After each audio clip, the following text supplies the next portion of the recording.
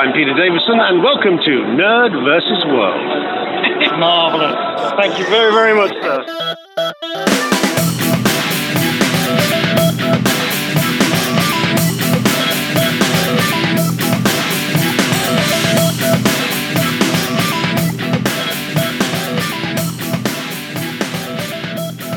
Hello and welcome back to Nerd vs. World, the League of Extraordinary Nerds. I'm Brendan. I'm Spindles. And I'm Adi. And we are very lucky today to be joined by Mr. Jonathan Green. Hello. Hello, sir. Thank you for having me. Yeah. Quite all right. Thank you very much for coming up, sir. So we're just all surrounded by nerdy things. Adi's just got back from Japan and brought us a ton of Star Wars goodies and Darth Vader chopsticks. Very cool. I have a set of Darth Maul chopsticks that actually magnetise together into his double-ended lightsaber. So if I'm a bit quiet this episode, it's because I'm just sat in the corner playing with my chopsticks. Playing with his lightsaber. And that isn't a euphemism. Oh, dear. Off to a flying start. As always. Okay, so this week. As usual, any stuff that people have noticed in the news or in general? Nothing that comes You've to been mind. you've been kind of absent, haven't you? I have been kind of absent, yeah, with 2 weeks in Japan. So unfortunately, I've been a bit out of the loop, and I've only had the last sort of 24, 48 hours to get up to date, really, and Brain get back up to in date with gear. action. Yeah. Cool. Well, I mean, I've seen a few bits and bobs because there was the Empire Awards was on this week, which I think, in my opinion, has redressed a few of the travesties that took place at the Oscars this year.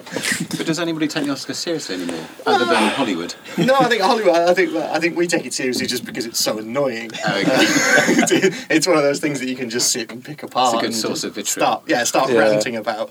Did you listen to Kevin Smith's Oscar show that he did with Jen Swalbach? I didn't actually. No. Yeah, because normally they do a podcast of the Oscars or whatever because it's just round the corner from where they live.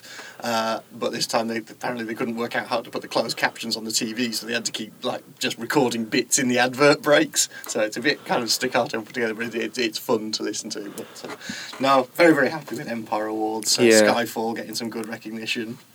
Jennifer Lawrence again getting something. Yes, indeed. Yeah, and I think there should be a feature on the show of who has Brendan fallen in love with this week. Because it is someone new every week. Is it still her? It's still Jennifer Lawrence, yeah. Right, okay, Not April O'Neil.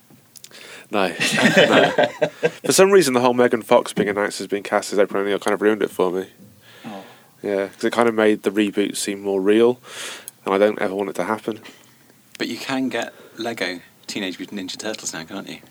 Or it's forthcoming. Yeah, well, I know there's definitely a whole load of new toys because I've seen them in the window of the Entertainer. Yes. So there's definitely new toys on the go. It's definitely Lego because my son's got his Lego Club magazine and he was very excitedly pointing it out.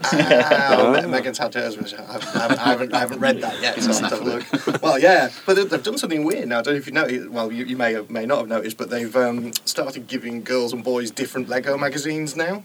Oh no! There used to be a Lego magazine, and now they've got one that's kind of slightly tilted towards girls and one that's slightly tilted towards boys. Because they sent a letter out with Megan's going, "We're going to try this new magazine, but if you want the old one, then that's fine. Just let us know and we'll send you that one." Because they've got like Lego Friends and stuff, which is basically Lego but more pink. It's pink. Yeah, And it's done far better than they're expecting. It's really boosted their sales apparently. yeah. So hopefully that means we get more things like Marvel superheroes and. Well, more absolutely, yeah, Batman. because all the Marvel and DC Lego stuff's amazing. I remember seeing all that when we were in the big Lego store when we went to Florida, in the Disney store in there. There was just huge displays of DC and Marvel Lego.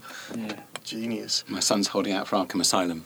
Because it's got all the different Yes. references like Mr. Freeze's cell and things Yeah, like that. they're basing it more on the game rather than the books and graphic novels, though. That's certainly how it's looked on some of the online stuff. They're definitely going towards the online sort of darker gaming genre of it. But still, it looks pretty good. Yeah, I just bought a Lego DVD, which I just randomly went into Tesco's to buy some Do they headphones fit in the the other day. DVD players? Well, I haven't yet to try it. You've got to get a I special will let you A Lego know. technical DVD player. But there was a Star Wars Lego DVD that Oh, yes. I've seen. Yes, It's I've called seen The that. Empire Strikes Out, and it's like a 20-minute animation of like following the story of Empire Strikes Back, but with a few weird things. Like apparently Darth Maul's still in it and ends up having a fight with Darth Vader, and Luke's trying to train to be a Jedi, but everybody knows who he is. He's trying to stay secret, but he's the planet blower upper, so everyone knows who he is. It's all a bit weird. Follow that, J.J. Abrams. Yeah. Sounds quite cool. Absolutely. 'Cause, I mean, I love all the cutscenes in the Lego Star Yes, Wars yeah. games. I would just sit and watch them strung together for an entire evening. I think there was a little brief article on Digital Spy the other day chatting with J.J. Abrams, who's giving basically nothing away at the moment. He's Funny like, enough. Yeah. That's not like him at all. Well, indeed. It's like, yeah. If you've seen his films, he still gives nothing away. I've seen like the new Star Trek Into Darkness trailer, and I still haven't got a clue what it's about, but I'm definitely going to say it. Yeah. The trailer looks great, and I loved the trailer, but I'm kind of starting to be concerned because it just looks like a generic action film in space. It doesn't look like a Star Trek film anymore. There's no sense of exploration. If it wasn't for the fact that it's got the characters, Kirk and Spock and Bones, I think it could be anything. Okay. So that's kind of getting to be a bit of a worry.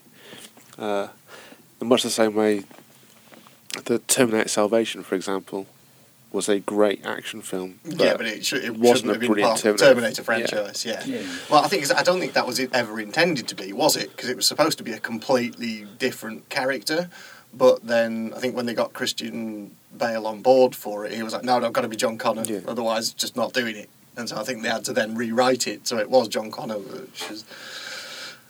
I think it would have worked better as an action movie set within the Terminator universe. Yeah, I'm still looking forward to Star Trek Into Darkness, and I'm sure I'll still love it, and I'll go and see it multiple times.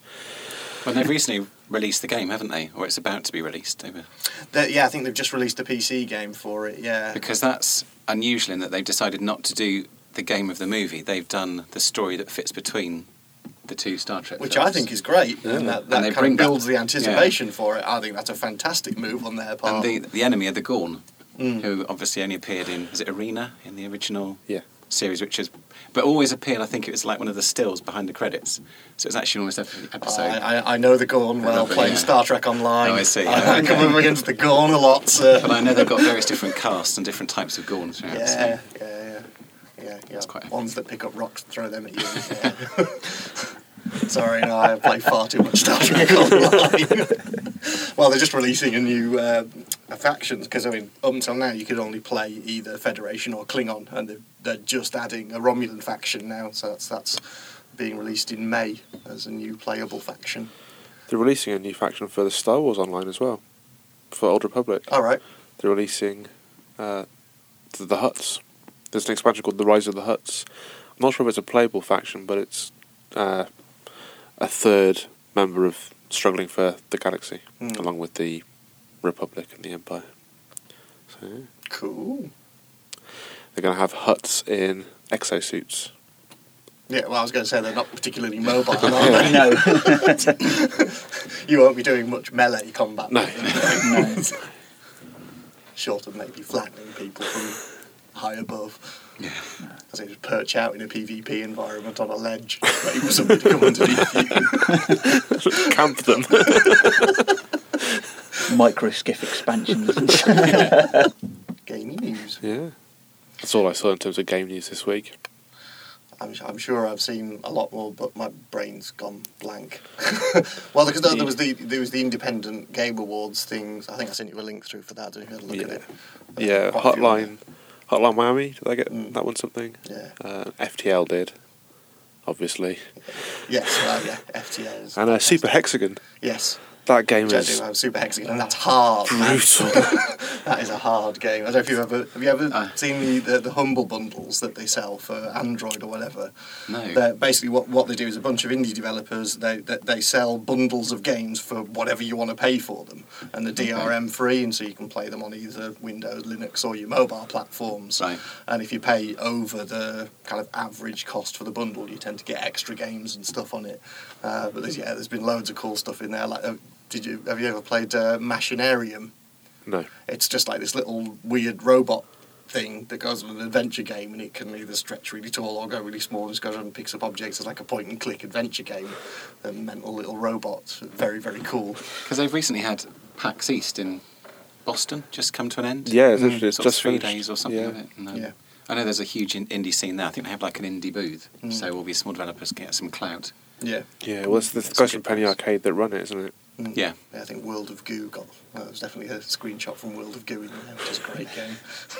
Well, that's because there's a company I've done some work for, Tin Man Games, who have developed gamebook apps, and they've recently had the Fighting Fantasy franchise. So I think they're pushing, Blood of the Zombies, which was the 30th anniversary title last year, and they've done Steve Jackson's House of Hell. Oh, okay. And I think forthcoming is Forest of Doom. So any Forest old of- school gamers out there. Forest of Doom, I Yes. remember that. Yes, I was actually flicking through that. Going, Is that book 3 or 4? 3. 3. yeah, yeah. And I was going, I've got all these. I've got them in my parents' attic somewhere, all my original Fighting Fantasy books that I used to do. I was like, oh yeah, that's brilliant. So they were saying last week that was probably my first exposure to role-playing games. Yes. Yep. Yeah. Likewise. Was it Warlock of Firetop Mountain? Yes. Yep. Citadel of Chaos? Yes. Yes. Yeah. Forest of Doom. What was it for? Forest of Doom. Was it Freedom Fighters? What's the Star Trek Traveller. Starship Traveller. Starship- Star Trek Traveller. Starship Traveller. Now crossing our genres. Actually, for some reason I thought that was a bit later on. I thought it was around 9, but yeah. It wasn't as good. That was No, it wasn't. No. They were in our library. City Our of library in Thieves, Droitwich Death had Trap them. Dungeon. Yes, I've got that one. Death Trap Dungeon made the bestseller list in the Times for Adult books as well. I think they sold like 500,000 copies or something, and That slammed it. me. which is quite insane. It is. Because I've bought the game book game app that you've done. I've not played it yet because it's kind of half. It sounds like final. a very unsubtle plug, doesn't Well, it? no, it's not. I actually have. I just haven't got around to playing it, but it's because it The looks like plugging is going to get much more blatant later on. Yes, the plugs will We'll be get thick. there. Yeah, we'll get there later. But it looks like it's kind of half Final Fantasy and half kind of like Magic with cards. Magic the Gathering. Yeah. Yeah. There's I've done one for a different developer, which is Warlock's Bounty. Yeah, that's the one. Yeah, That's the one. That's the one I bought. That's had a remix, a re-release. So it is. Yeah, the guys developed the whole combat system using like a Magic card system, but within kind of a Fighting Fantasy game book. So I wrote Yes. the content. It was a bit of a weird one actually because it was kind of developed the wrong way round, should we say, in that he'd got some great ideas he wanted to put in, and he commissioned some artwork, and then it was like, now we need a story to Right. fit it all to. So Not an easy one to. no, so he worked it, but Retrofitting it. Yeah. it was an interesting challenge. But Cool. but I've done these other ones which don't have the card element. They still have like dice rolling, but Right. shaking your Android or Shake your Android. That's not a which is euphemism not either. Cool. Other news was, of course, the Sun breaking the story that apparently the Doctor's going to be regenerating at Christmas. Again. Again. Again. Yeah. Don't they do that every year? Yeah, they do. I'm sorry, but They I call do. bullshit on that. Yeah. Yeah. I know the BBC have been fairly quick to downplay it, but I don't know. I mean, he's got to that point. He's done what, 3? Well, this will be the end of his 4th season, is it, or is it the end of his 3rd? I Oh, can't remember now. So we. hang on, I have to think back. This is the end of his 3rd season because it's been split. It's because it's been off air for Yes. so Yeah, long that's that right, it yeah. feels like It longer. gets But I think this is the end of his confusing. 3rd This season. This Yeah. is 7B, isn't Yeah, it? it Is is. that right? Yeah. Since the Yeah. reboot. So yeah, this is effectively his 3rd season, and that's kind of that. It seems to be becoming the unwritten rule amongst them now that it's you do 3 seasons Seasons and and- then Yeah. Die. you go. Well, then, because of Moffat is such a fan, and all the references in the Christmas one to like the original Abominable Snowman and Yeah. the Web of Fear, yeah. and with the tube map on the Yeah. box, that was all Absolutely. brilliant. So I keep thinking, is he going to reference the Valiard and the whole? This is Yes. because we're getting dangerously close to that now. Yeah, because they have referenced some really obscure stuff, including things which they've made canon, which were in the Missing Adventures when it wasn't on TV. When Virgin put the books out. So Yeah. Oh, the Virgin New Adventures ones. Yeah. yeah, because things like Human Nature Yeah. was first written for that, wasn't it? Yeah. Yeah, because I mean the whole Valeyard thing is it depends whether they're going to try and use the River Song blag of her supposedly giving her regenerations to him, and does Right, that yeah. kind of mess up the whole thing or not? Or And also, I guess with the whole big reboot of the universe, it's kind of he can keep what he wants and Yeah. lots of new stuff, can't he? Yeah. so I mean I'm not sure whether they're going to stick hard and fast with the rule of the 13 regenerations, but the Valeyard thing was very much that was supposed to be the 13th regeneration. from was it Trial of the Time Lord? No. Yes. Yes. Yeah. So I don't know. We'll see. But I mean, it's just everything in the news is every day. It's like stuff for the 50th, stuff for the 50th. Yeah, I just can't wait. But of course, it's back on Saturday night anyway. So it is. Yeah, looking forward to that. I'm very much looking enough. forward to it. Unfortunately, I'm going to be missing the tabletop game because that's the tabletop day because that's on Saturday. And not only do I have my parents and my brother-in-law around, but Doctor Who's on. Yeah. I'm just going to have to wait and watch it on the iPlayer because I'm going to be hosting an event on the Saturday, so I'm going to watch it. Yes, because it's International Tabletop International Tabletop Day. Playing board games. You ever watched Tabletop? I haven't. It's Very, Will very Wheaton, good. isn't Yeah, it? it's Will Wheaton. Yeah. And I have heard about it, so now I'm thinking I should probably get some of the old games out for the kids. Yeah, do sure. watch it. It's great This because weekend. they're celebrating a year of doing tabletop now because it's brilliant. They literally just film them playing games and explain how the rules work and stuff. And they kind of it's like any kind of game show where they kind of pause and have interviews with people halfway through, going like, how do you think it's going? And they do it with stuff like Munchkin and Settlers of Catan and things like that. And Small World, which is my favourite one, I think. I've played that game so many times since watching that episode. It's brilliant. But we're hosting an event in Worcester at the St Swithin's Institute. Details will be on the blog description. And I think I'll be hosting 2 games and filming it, doing film playthroughs. And interviewing people Yeah, for and podcasts. interviewing You're going to be a people. busy dude. Yeah. Yeah. So I think about 4:30 or 5 o'clock, I'm not sure yet, I haven't tied down a time, we'll be playing Munchkin Quest, Awesome. which is the logical next step for Munchkin, taking it from a card game and using the old Warhammer Quest sort of idea of a tiled dungeon that you create the tiles for. I had a play of that the weekend as a trial run. It's very fun. It's an awful lot of fun. And then after that, Settlers of Catan. I think we're playing that from 6 o'clock onwards. Just normal Settlers or Just normal. breaking out the Star Wars Settlers? Just the normal Settlers and just the single game. None of the expansions. The expansions are very, very cool, but there's a surefire to win if you play. I think it's Knights of Catan. That's just make sure you have forest tiles on your cities because they produce the paper commodity. And if you have enough city improvements, that paper commodity can be used to buy any resource when you don't roll a resource on your turn. So essentially, you can just power game all the way through. There you go, folks. Cheats. Board game cheese. You heard it here first. So yeah, it should be fun. Lots of interviews, and filming as well. Cool. Doing my thing. Have fun, Seth. Apologies, I can't be there. I did really want to be there, and I was coming up with all sorts of wonderful plans for getting away from the house. But unfortunately, Doctor Who sealed the deal, and I'm not going anywhere. Okay, that's fair enough. That's fair enough. I can forgive you that. Well, Stephen Moffat was talking about the history of Doctor Who that's going to be on as part of the anniversary, isn't it? Is it Mark Gatiss? That's Mark Gatiss. The writing it. Adventures Drama. in Space and Time, Yeah. the biopic thingy. And apparently he was saying if you know nothing of the history of Doctor Who, you'll be amazed. And if you know about the history of Doctor Who, it'll make you cry. Ooh. So, intriguing. He's not bad at sort of giving the hints, but he's not quite the showman that Russell T was. No. No, in that sense, you feel he's Russell really got T to put Davies the is effort quite in. a bit more flamboyant and Because I saw some interview where somebody said to him, so what's it been like, working on Doctor Who, that came out the 50th anniversary and Sherlock Series 3, and he went, hell. And then he went, but obviously, hell in a lovely way, and then he kind of switched on his, I've got to be Mr. Personality and be very nice and enthusiastic about this. I think he's got to get the hang of conclusions as well, of ending a series, because I haven't been a fan of his 2-season endings so far. No? The Pandorica seemed like the Bill and Ted ending for me, which was like when Bill and Ted are on stage and they're caught in the cage, and they realise that, we must get out of this, so there must be a key somewhere, so in the future we'll go back and put the key there. Oh, look, there's the key. Right, That was, to me, essentially how the Doctor got out of the Pandorica. Absolutely. It was essentially, he's the Doctor, he will get out eventually, so he might as well get out now. That all gets horribly cyclical, as Bill and Ted was effectively a parody of Doctor Who, and it all goes wrong. Indeed. And then the finale, Impossible Astronaut. The Impossible Astronaut, Yeah. I wasn't overly happy with that ending. I feel like the Scooby-Doo ending, let's do it again.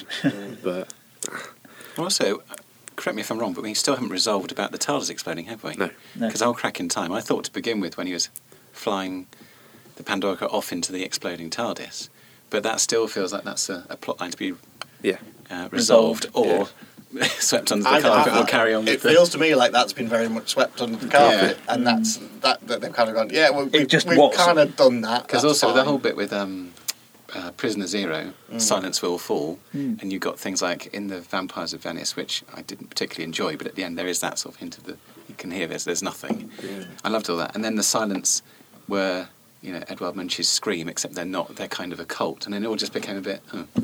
Yeah. So. I wonder how much he plans ahead, or if he just thinks I'll put this in and this sort of sounds quite cool. Well, obviously some of the stuff he's had since the outset. The whole River Song thing that was obviously there from the very start. And that makes sense in its own way. I know people say, I don't understand how that works, but it makes perfect sense. They're just travelling backwards. It's basically the time traveller's wife the other way around. Yeah. So that I don't have a problem with. But, but it's Doctor Who, so I still love it. Yeah, absolutely. Absolutely, yeah. Absolutely. I've got to be the one I'm waiting for with bated breath is the Cybermen episode. Yes. Neil Gaiman's episode. With the redesigned Cybermen. They're not Cybermen, are they? No, apparently not, no. So I have to see what he does with them, apparently. He's making them scary again. Good. Warwick Davis is in that one as well, isn't he? Yes. There's one called Journey to the Centre of the TARDIS, which I'll be intrigued to see. Because I will, because I'd like to see more TARDIS. Yeah. Well, years and years ago, I tried pitching for the Virgin New Adventures, and my story was called Ikalpamos, and a big part of the whole story was it was set within the TARDIS, because as somebody else said to me, surely when you go into TARDIS it's almost like an infinite city. I think it's described in one of the books as this. So the Doctor should theoretically be able to open a door and there's like a meadow or a lake and he should be able to sail ships and all, because it is just so vast inside its own separate dimension. So I was kind of playing on that, so it had things going wrong, it almost getting infested by a virus, so you had this kind of weird cathedral in the middle and you also had this grey lady, which is bizarre because then they had Idris. So I that's something I was toying with about 20 years ago. Wow. Because I've got to admit one of my favourite sort of classic Doctor Who episodes is The Edge of Destruction, which is the one that is set just in the TARDIS. It's a 2-episode William Hartnell one, and that's the first kind of hint that the TARDIS is more than just a box that travels through time, because it's trying to warn them that the kind of reset button is stuck and that they're travelling way beyond the kind of end or the beginning of time. And I liked it in the past, in the old series, when they used to have like the secondary control room and things. That's kind of revisited, wasn't it? With the Doctor's wife. Yes. Where they find, when they walked into the Eccleston set, that was quite cool. Yes. Yeah, that was very good. But because there's the whole Cloister Bell thing, and which you still hear. They don't make it as clear, because you used to have the Doctor when it was Peter Davison. He sat in the cloister, didn't he? Yep. With the ivy, and you heard birdsong and things. And absolutely. You were aware that was all inside the TARDIS. And because there was also some references back to the Zero Room again. Yes. In the recent. Yeah. And you got the odd snippet, didn't you? When David Tennant sorted out his costume, you saw his wardrobe, which was kind of this massive spiralling room, which was quite nice. I think the one I really liked it in was in the Doctor Who movie with Sylvester McCoy in his little drawing room, which I thought was really nice. When he was reading, was it Alice in Wonderland? Yeah. So I like that, because you think, if you are effectively the master of time and space and you've been around for hundreds of years, you would read all the classics and then you think, what else shall I read? You'd read the most obscure stuff. Definitely. You've written in the Doctor Who universe, haven't you? I have. I've been very lucky. Yeah, I've written a couple of books and quite a lot of an annual. but yes, I've written for the 10th Doctor, and that was an adventure game book, and that was meant to feature Donna. It was commissioned for sort of the next round. So I got the opportunity to actually read one of the scripts before it went on air. And then for one reason or another, the meeting, it couldn't happen. We had to reschedule it. And then by that point, they decided they were changing the publishing schedule. So they said, we like your story, but can you rewrite it to have Martha in it? Which obviously I'd seen, so I never actually got to read the script beforehand. But then I've written one also featuring, which is, they call it a chapter book, because it's basically a kid's novel. Okay. But features, the Doctor, 11th Doctor and Rory and Amy, and a bunch of Victorians, or are they, and dinosaurs. Because I sat down, basically I was invited to pitch with this series, and they said we want it to appeal to children sort of upper primary, so sort of 7 to 12, ideally boys. So one of them was set within the 1966 World Cup. And they said, whatever boys like. So I thought, well, what do I like? Because I was just the same as when I was 7 years old. So I thought, and I was trying to be clever, I thought, they might do the odd dinosaur, they won't do lots of dinosaurs. And I thought, they'll never film anything on a pirate ship. So I sent this idea off, and they said, yeah, we love it, blah, blah, blah. Because it was meant to be, and this was before Pirates of the Caribbean 4 came out, I had Blackbeard searching for the Fountain of Youth, admittedly borrowed from On Stranger Tides, because I'd read the book, but then meets the Doctor and a bunch of dinosaurs. But they wrote back saying, yeah, we love it, but you can't have pirates. So, because of the whole Curse of the Black Spot. Or dinosaurs on spaceships. Well, but that came later, so I managed to get the dinosaurs in there. But so, yeah, I had to move it to Victorian. So I basically, the first part is an homage to King Kong now, because there is a tramp steamer called the Venture, which I got away with. Nice. So, yeah, so instead it's a bunch of Victorians looking for the Fountain of Youth, and then turns into Jurassic Park for a bit. Cool. Were you approached at all about the series of the children's novels that they're releasing for Doctor Who? Because they're doing the one... No, not for this lot. I did ask my editor, but by the time I asked, they were already all booked up. They're already booked. But never say never. There might be some more in the future. Yeah. Certainly if they ask, I will say yes, because it's like, how can you not? Yeah, absolutely. Yeah. We should have to write Doctor Who. I'm still desperate to read that Nameless City, which is the Doctor Who Cthulhu crossover. Brilliant, yeah. Wow. Yeah, I'd quite like to see that one. Yeah, because... I got an extract of it that I read out on the last podcast. Was it the last one or the one before? I think it was like the second podcast, wasn't it? It was a while ago. I think it was like February's. Yeah. So Cthulhu references go back a long way, don't they? Because I know they made them more explicit with the New Adventures. Because I think they do talk about the old ones. And when you heard about the sort of space vampires. But in the Seventh Doctor, was it The Greatest Show on Earth? Yeah. With the whole circus and the gods of Ragnarok, that's implied. Yeah. That Indeed. It is, yeah. I just felt there was an implication there in demons as well. Yeah.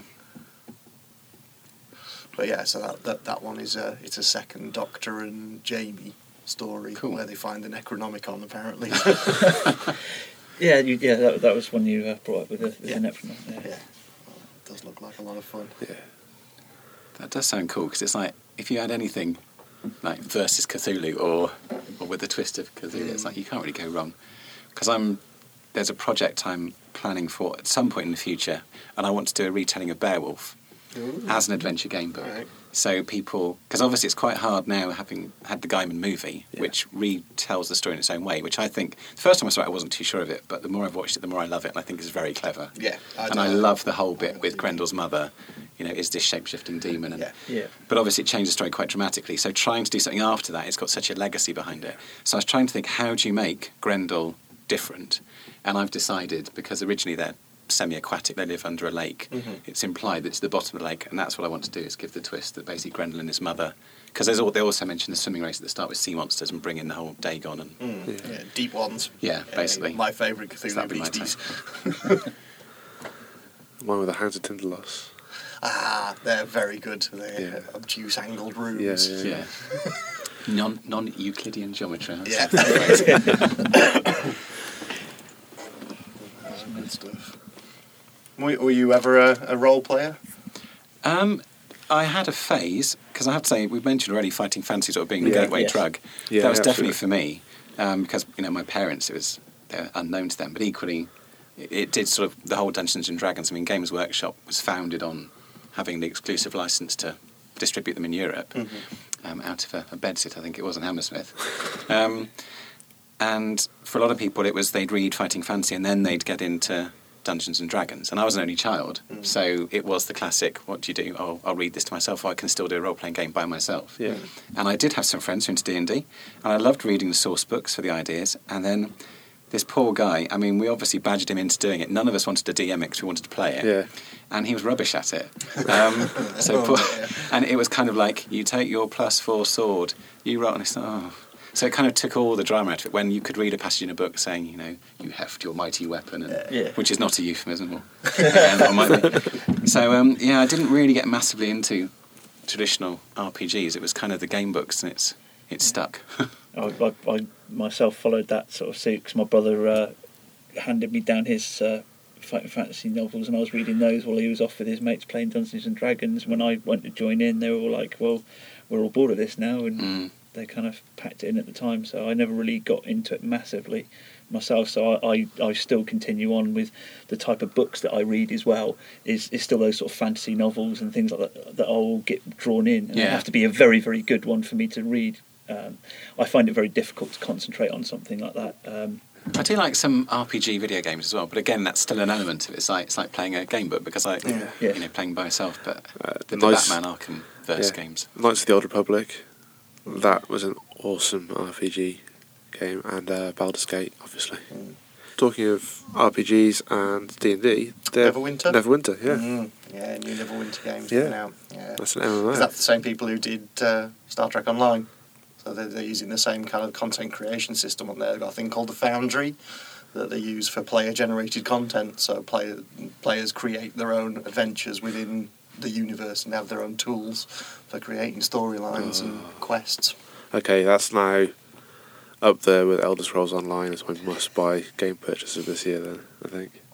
Don't know if you remember an old one that was the Vampire the Masquerade game, the PC game. I never played the PC game. Because the PC game had a multiplayer online version with a storyteller interface, so you could actually do an online role-playing game of Vampire the Masquerade within the confines of the computer game. You could take over NPCs and put them around, and it was actually really quite a cool system. I can't remember whether that was Bloodlines or Redemption.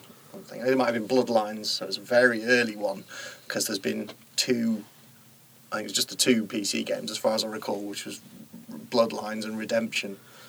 I never came across that. Redemption was great fun. I played that through as a Malkavian. It's fantastic.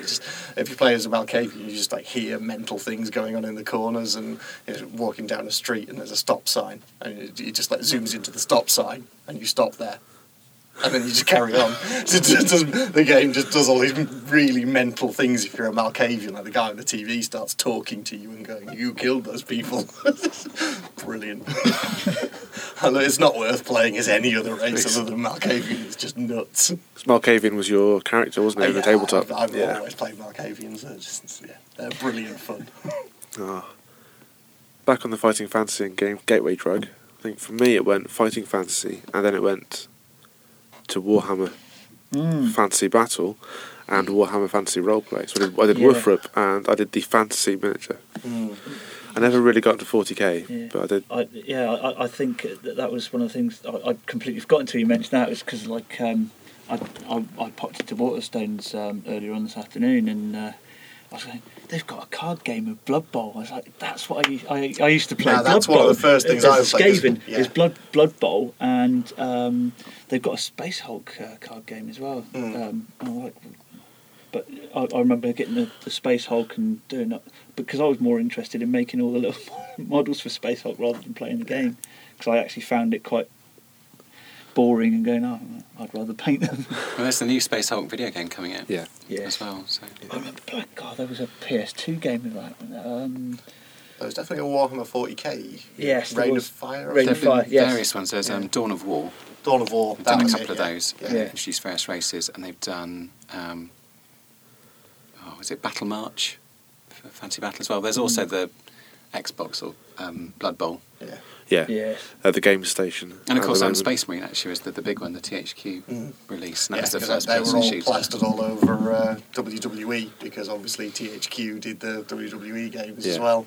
So watching wrestling, and then it was just all Dawn of War. I say one of the things I love best about Space Marine is the soundtrack. Yeah. Because it's just epic that you now have the budget to have a proper orchestral soundtrack, and I've listened to that so much when I'm writing 40k stories, funnily enough. Well, I mean, one of the first games to do that properly was Quake, which was the Quake soundtrack. 9 Inch Nails Trent Reznor soundtrack for that, because I still got my disc of that, which is CD one side and game on the other side. That was brilliant. That was the first time that they kind of really got proper kind of musicians in to do game soundtracks. Command & Conquer, Red Alert 2. That soundtrack was outstanding as well. Well, that's on Spotify. I was listening to that on Spotify the other day. So you got me thinking now, because before we started recording, we were talking about favourite films, and so what would be rather than your favourite, but which game soundtracks would you recommend? Because you mentioned a couple already, but any others? Well, for me, it's going to be quite straightforward. It's going to be the Tony Hawk game. So Yeah. the first Tony Hawk had Yeah. an outstanding soundtrack. Is that the one with Papa Roach and everything on that one? No, that's That was Pro Skater 3, I think. they're on one of them, but they weren't on the first one. That was the one with Goldfinger Yeah. and the Ernies. And then Burnout 3 Takedown has got an outstanding soundtrack. It's got Rise Against, it's got Finger 11. Cool.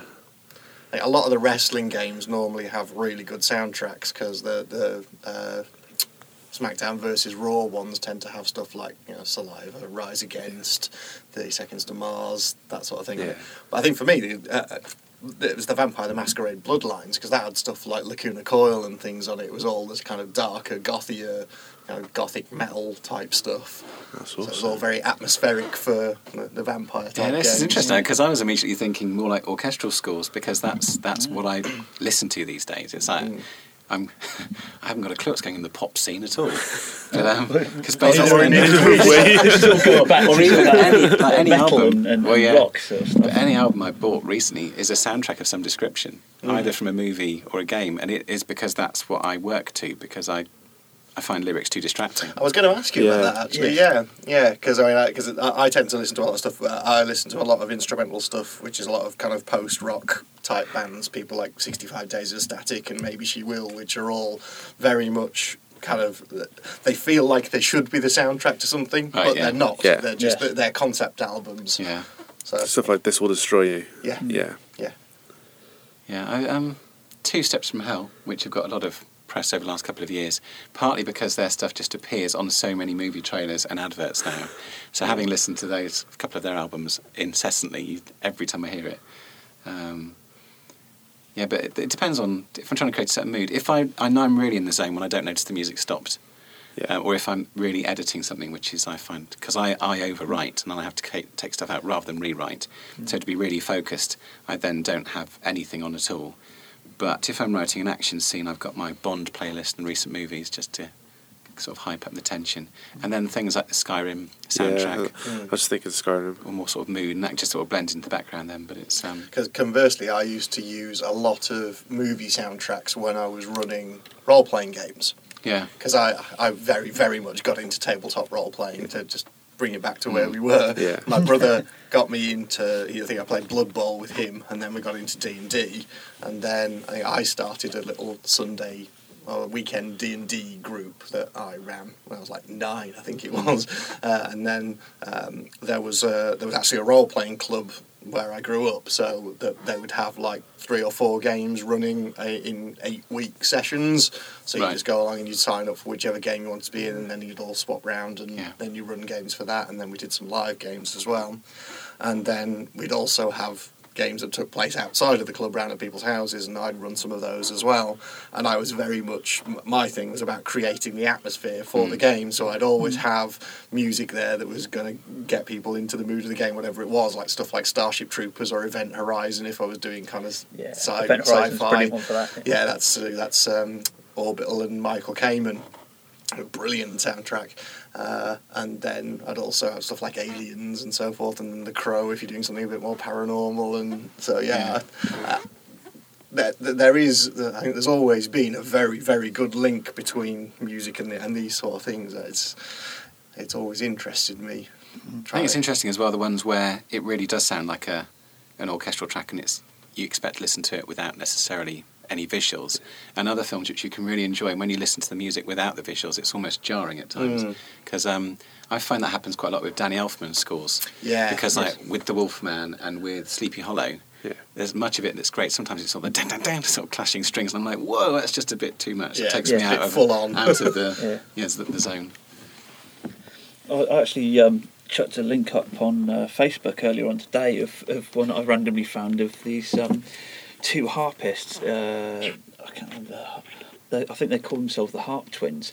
Now they've got electric harps, and they've Oh, is this done the 2 covers. girls? The 2 girls that have Yeah. done electric harp versions of sort of Metallica stuff and Iron Maiden and stuff. And it's actually really well done. I was like, I was It's kind of impressed with that. Apocalyptica with harps. A little bit, yeah. It is a little bit, Have you heard lighter. Apocalyptica? Yes. Yeah, it is kind of 3 apocalyptic. cellists who do Metallica and stuff. Because there's also, is it the cello guys who do? That's Apocalyptica, yeah. Oh, no, or maybe they're called the piano. There's a guy, I think it's a couple of cellists. Maybe that's it then. Maybe I'm thinking the wrong thing. But there's also a pianist, and they do almost like an overture of a film score. So they'll rewrite it. So you've got like a 5-minute piece of music which will cover the whole. I think they've done like Lord of the Rings and things like that, and they work very well. That might be a. There's one they have, one of their YouTube videos. It's Star Wars. So rather than bows, they're playing with lightsabers. Oh yes, that's actually one chap, and he played both parts and put himself against himself. So yeah, it's one chap on a cello. Cool. I can't remember his name for the life of me, but yeah, he actually plays a classical cello, doesn't he? And he's got a lightsaber instead of it's actually the same guy. If you rewatch it, it's actually the same guy, and he's just mirrored himself, and he's played both parts. And that's called special effects, is it? It is. Yeah. Being dragged into the 21st century. There's been quite a few because I've seen another one of a guy who was singing. He plays guitar and he has himself stood next to himself singing. And they sing at each other and have conversations. Yeah. But it's just him on a split screen. Yes. Yeah. There's quite a few of those out there, I think. There's a lot of that going on at the moment. It's a bit weird.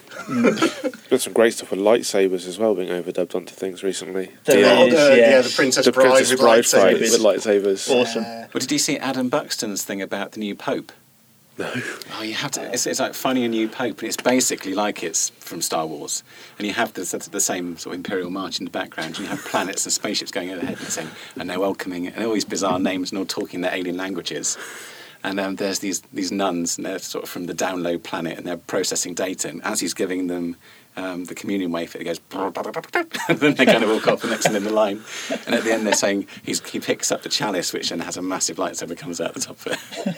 You've got to check that one out. It's very funny. That looks brilliant. Yes. Right. Well, we'll stick a link to that in the vlog description. Notes. Yeah, for sure.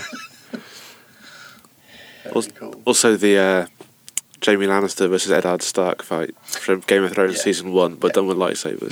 That's really good. That's one weird thing I saw in the news. Was the guy who used to be on Casualty and was in Game of Thrones, apparently. Clive Mantle. Yeah, had his ear bitten off. Didn't he have 2 fingers bitten off in Game of Thrones? But I suppose he's a bit more annoyed this time. Yeah, he was staying in in a travel inn or something. Yeah, and he'd gone to complain about people making noise, and one guy held him down, the other guy bit his ear off. Yeah. It's like, what? Yeah. He had to have it stitched back on. He'd just come off that he'd been doing the Lady Killers on stage up there. That's it. Oh, what? But of course, I remember him from Robin of Sherwood. Yes, Little John. He was Little John. Yeah, he was Little John in so when he appeared in Casualty, or Holby City, whatever it was, I was like, what? Yeah. But yeah. That was... The possessed Little John as he first appears. Yes. With the pentagram on his chest on Saturday evening to Duns Valley. Yes, that was the 80s. It's never been the same since. Yeah, I love that. Robin of Sherwood. Yeah. That's a massive influence on me. Although I do see the whole 80s haircut now as a little bit ridiculous. Were you Michael Praed or Jason Connery? Yeah. Well, that's a question. Yeah. Like who's your the thing is, I think probably as an actor, Michael Praed. I preferred Michael Praed. But for the stories, partly because he got more of them, I think. Yeah. And they did bring in the whole Gulnar and like Crom Crack, which I just loved that story. Yeah. And I have referenced these things endless in my own stuff. So for the extra content, bonus content, I'd say it was, Did you see Jason Connery many years later? He did a kids show called Shoebox Zoo. No. Which has voices from Rick Mayall and a load of other people, and Jason Connery plays like this kind of bald, evil magician in it, and it's brilliant. Yeah, it's basically about a little. It's about this girl who gets a shoebox, and in there they've got little kind of wooden animals that come to life, and they talk to her and everything, and there's just this big kind of epic adventure about this shoebox. There's only 2 seasons of it. It's like maybe 12 episodes. This kids program called Shoebox Zoo. It's brilliant. Yeah. Really but good. Aren't they sort of souls of people put into these toys? Into the and these toys are helping her to solve this whole mystery and get the souls released. Dark stuff on kids' tales. Oh, it's brilliant. Yeah. We saw it on TV and we were like, got to get this for Megan. And she loved it. There's an old show called The Moon Dial. Yes. That was dark as balls, that was. Well, it depends on where you put it. Pendulous.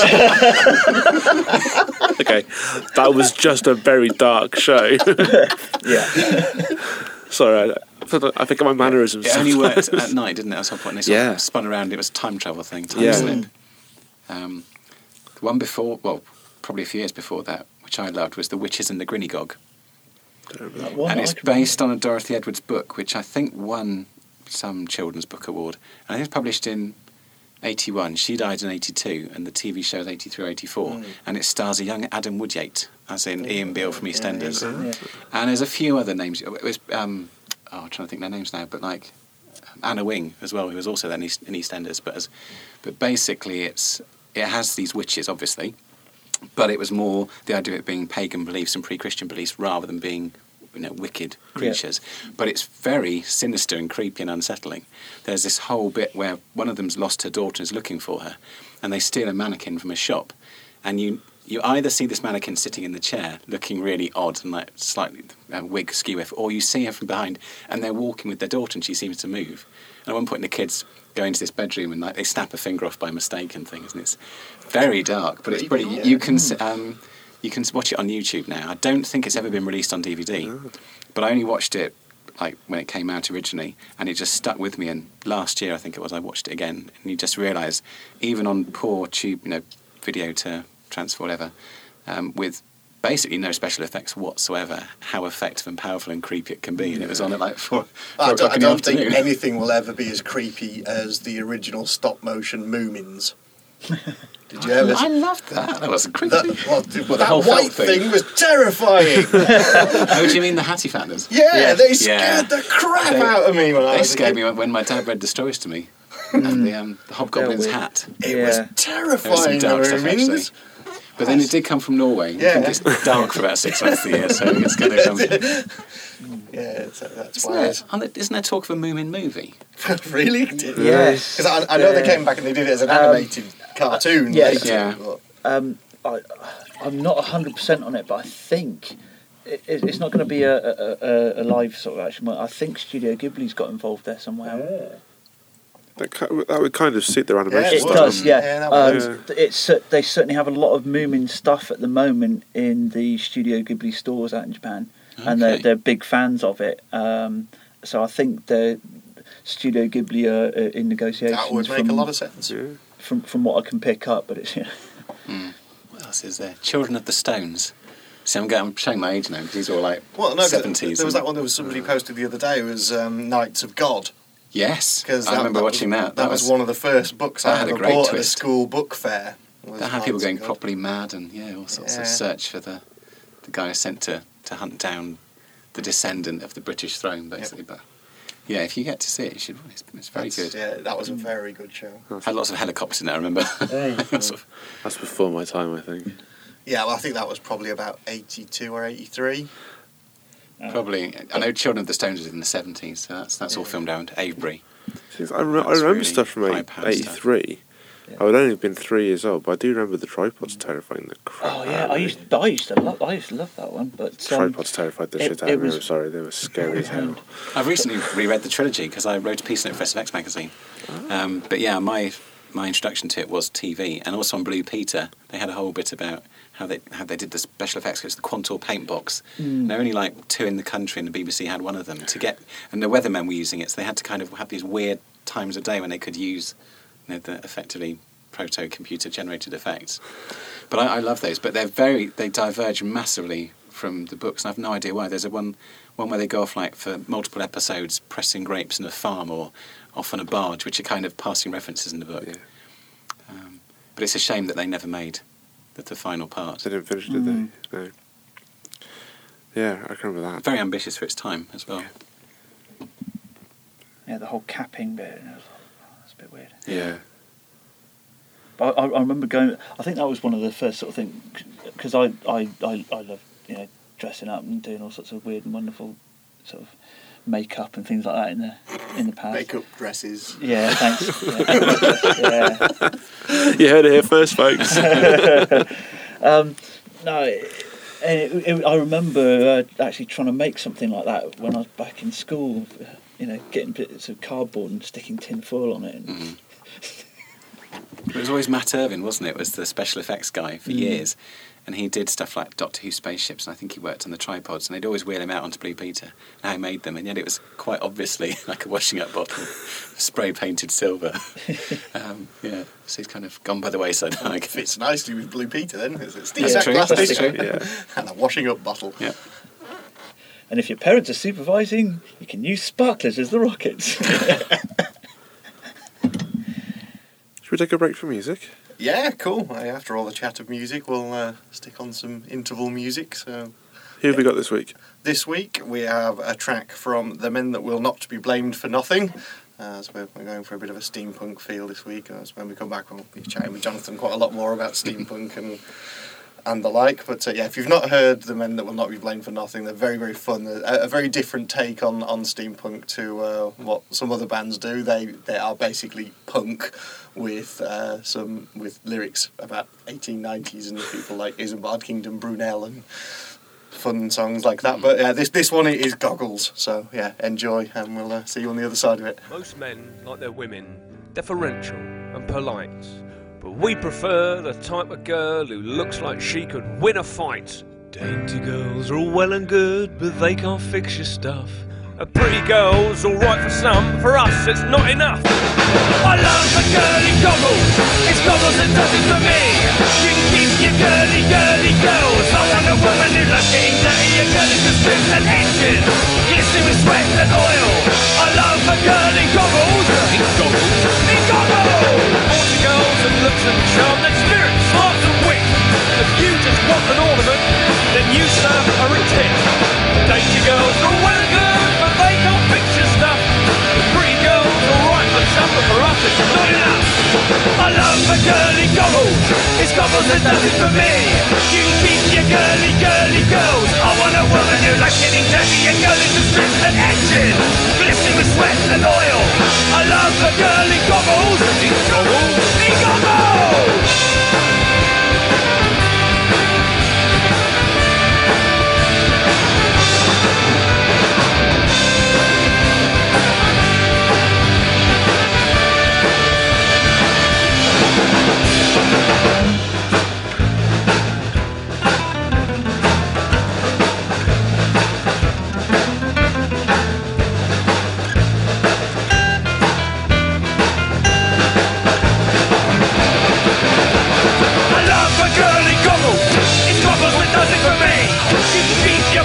Girly girl, I'm like a woman who likes getting dirty, a girl who can strip an engine, glisten with sweat and with oil. I love the girly goggles, it's goggles! Men reject this view of women folk and embrace the type that sing and dance and fart and fuck and smoke. So fuck polite society and all that entails. More body salt, messed up hair and dirty fingernails. It's time that we as men reject this view of women folk. Embrace the type that sing and dance and party and fuck and smoke. And fuck polite society and all that entails. Body salt and messed up hair and dirty fingernails. Welcome back to the show. Yay, welcome back. So yes, that was the Men That Will Not Be Blamed for Nothing, who I believe just played at Steampunk at the Seaside this weekend, which is effectively a steampunk version of the Sci-Fi Weekender that we all went to down at Camber Sands. Camber Sands, which is an old site of a Sci-Fi Weekender. It was the SFX Weekender, the first two. The first two, first two, yeah. The third. Well, the first three, wasn't it? Because SFX 3 was still... that was Prestatyn. Was not, Prestatyn. Oh, sorry, that was at Prestatyn. Yeah. Sorry, I thought you meant SFX were only involved in 1 and 2. But no. Crossed wires. But Robert Rankin and everyone was down at that, and the Men That Will Not Be Blamed for Nothing were playing on the Saturday night. Excellent. The first ever steampunk weekend. It's becoming a quite popular thing now. It's becoming a very popular thing to do these weekends. I remember when they first cropped up, it was like about 10 years ago when I think Kerrang did a weekender. Yeah. I think it was Camber Sands. I can't remember. I think the first ever Kerrang weekender was at Camber Sands, and that's kind of, now you get loads of these kind of either metal festivals or sci-fi conventions and things that take over a place for a whole weekend. It's it's an interesting way of doing things. It's kind of as we've all grown up and stopped going to festivals now. Now we don't have to go and stay in a tent. Festivals. We can now instead go and stay in a chalet that has no heating. Oh, only if you're unlucky. I mean, I think I was in a tent in the middle of a field back in October. I know. Well, I go camping as well. We do Wallingford Bunk Fest and stuff, and we did. Well, yeah. So I'm a biker, and I go to lots of sort of bike events. Oh, okay. Involve much alcohol and tents. So you do it properly. Sort of 400 miles of riding, yeah. Wow. Jousting on motorbikes. Oh yeah, motorbike jousting. Awesome. That brings me back to Tony. I was still watching in the 80s. The One Game. Did we ever see that? The one. the one game. Because Oh that my was god! inspired by things like ringing Games a bell. Workshop and Mike Oldfield. All right. No, And it's cult DVD. Got to get it. I don't want to spoil anything, but there is some motorbiker jousting. in it. Wow. Okay, I'll have to check that one out. Because it sounds like something that they would have done on It's a Knockout, but with Yeah. scooters. It had this Yeah, fantastic... an inflatable one. No, it's much worse, isn't it? It has this fantastic haunting theme, which is sung in Patagonian Welsh, Wow. Wow. which apparently is a real thing. So there you go. That's my recommendation, The One Game. Cool. I'll check that one out. Yeah. We do unearth some real gems of shows on this. It's one of the few on the things I'll podcast. watch again and again. Every couple of years I have to get out the DVD set. So there you go. Great. You making notes, but I'm checking my notes. Because my brain's gone completely blank. There is one that's out on one of the Discovery channels at the moment, which is called Full Metal Jousting. And no, it's actually people who are horse riders or cowboys and things like various different countries going to this great big huge ranch in America, and they're actually doing like full bolt-on armour, and they compete to win a massive money prize and also to be in the shows that these guys do. outstanding. And it's actually quite an amazing show. Talking of Full Metal Combat, is what you were saying. I finally saw the first I was gonna episode say, have you seen of it? Robot Combat You've League. seen it? Oh, dude, you've got to tell us what's it like. It's awesome. It is the best, worst show you will ever watch. Robot Combat. That's like Yeah. going on my list. Robot Combat Yeah, League. it's something we'd heard about it. We talked about it on the very first show, I think it was. And it's Chris Jericho, the WWE wrestler, Right. introducing a show which is robots that are controlled by humans fighting in a ring. Yeah. Wow. Essentially, the teams are all in partners, and one partner wears this harness which fits over the top, and they control the arm movements of the robot. See, for a minute, I'm thinking this sounds just like Robot Wars, but I can see what you mean. Since Yeah, it's it's- real steel. Yes, Yes, pretty yes, much. essentially real It's steel. pretty much real steel, and it's more rock'em sock'em robots than real steel. Yeah. To be fair, because they're on this. Essentially, they're pushed out on a. They've got like a metal stanchion behind them, behind don't them. they? And one team, one half of the team controls the upper body. The other person in the team controls the legs and the movement. So they can wander around the ring, but they're kind of restricted. They can't really turn on an axis. They can just sort of like move left, right, and forward. But yeah, these things punch with massive amounts of pressure as well. Apparently, but it's brutal. It's a really brutal show. I thoroughly enjoyed it. So yeah. Cool. I have to see it at some point. Just Sadly, no lion salts and no walls of Jericho, but kind of everything. It's definitely worth a watch. Cool. So, were you not up for going down to the Steampunk by the Seaside? You not fancy that? To be honest, there's so many things I do now. I have to ration the ones I do. Yeah. And no, I knew about it for a long time because it's the same guys who organise. It's the Victorian Steampunk Society, and they organise weekend at the Asylum in Lincoln, which is early September. And I've done the last two of those, and I'm hoping to go again this year. And having done the Weekender, and I'm going to something else in Doncaster, and there's just so many that at some point I have to see my children at the weekend. Or my wife would have something to say about it. Yeah. So I did think about it, yeah, but I'm quite glad I didn't because it was very cold. Lots of Apparently friends so, who went, yeah. and I got quite cold in North Wales at the Sci-Fi Yeah. Weekender. Yeah. It was bitterly cold on the Saturday night. Saturday night, yeah. And it feels sometimes like you could almost do something every weekend. Oh, yeah. And yeah. There's a lot of stuff going on I now. have other stuff to do as well. But yeah, well, that actually ties in quite nicely. You were talking about the asylum, and that's, I believe, where you met the gentleman that you're doing your current Kickstarter project with. That's right, Mr. Tom Brown. Yes. Yep, never met before, but we were in the same room. Sort of our eyes met across a crowded room. And I think I saw his artwork first of all, which was fantastic, and chatted to him, not very much actually, but and he picked up one of my books, and very kindly at the end of the weekend actually gave me one of his pictures, which is very generous of him. And then we just got chatting on Facebook, and I can't really remember how the conversation started, but I mean, quite often when I meet people like that and I think, I'd love to do some work with them, so I said, how would you feel about collaborating on something? He went, yeah, up for it, love it. And then I suggested it was going to be like an A to Z of steampunk, and I hadn't really thought about the details in too much beyond that. And then I'm not quite sure the idea came from, but I said, or how about something a bit more gothic-y, where, blah, blah, blah. And he went, the second one. And I wrote it that afternoon. Wow. Which I wish all my projects were done that quickly. But it just feels like it's one of those stories that have been waiting to be told. And other books I can look back on and think, I had ideas for that 10 years ago. This one, I really don't know where it came from. Cool. But then the details sort of expanded from that. So I didn't have the names. It's quite hard to explain what it is without giving too much away, which is a constant battle I've had with the Kickstarter, because people keep saying, well, tell us more about it. It's like, or give us the first chapter. It's like, it's not like that, because it's a poem. And it is an A to Z. And it reads to begin with like it's a kid's poem.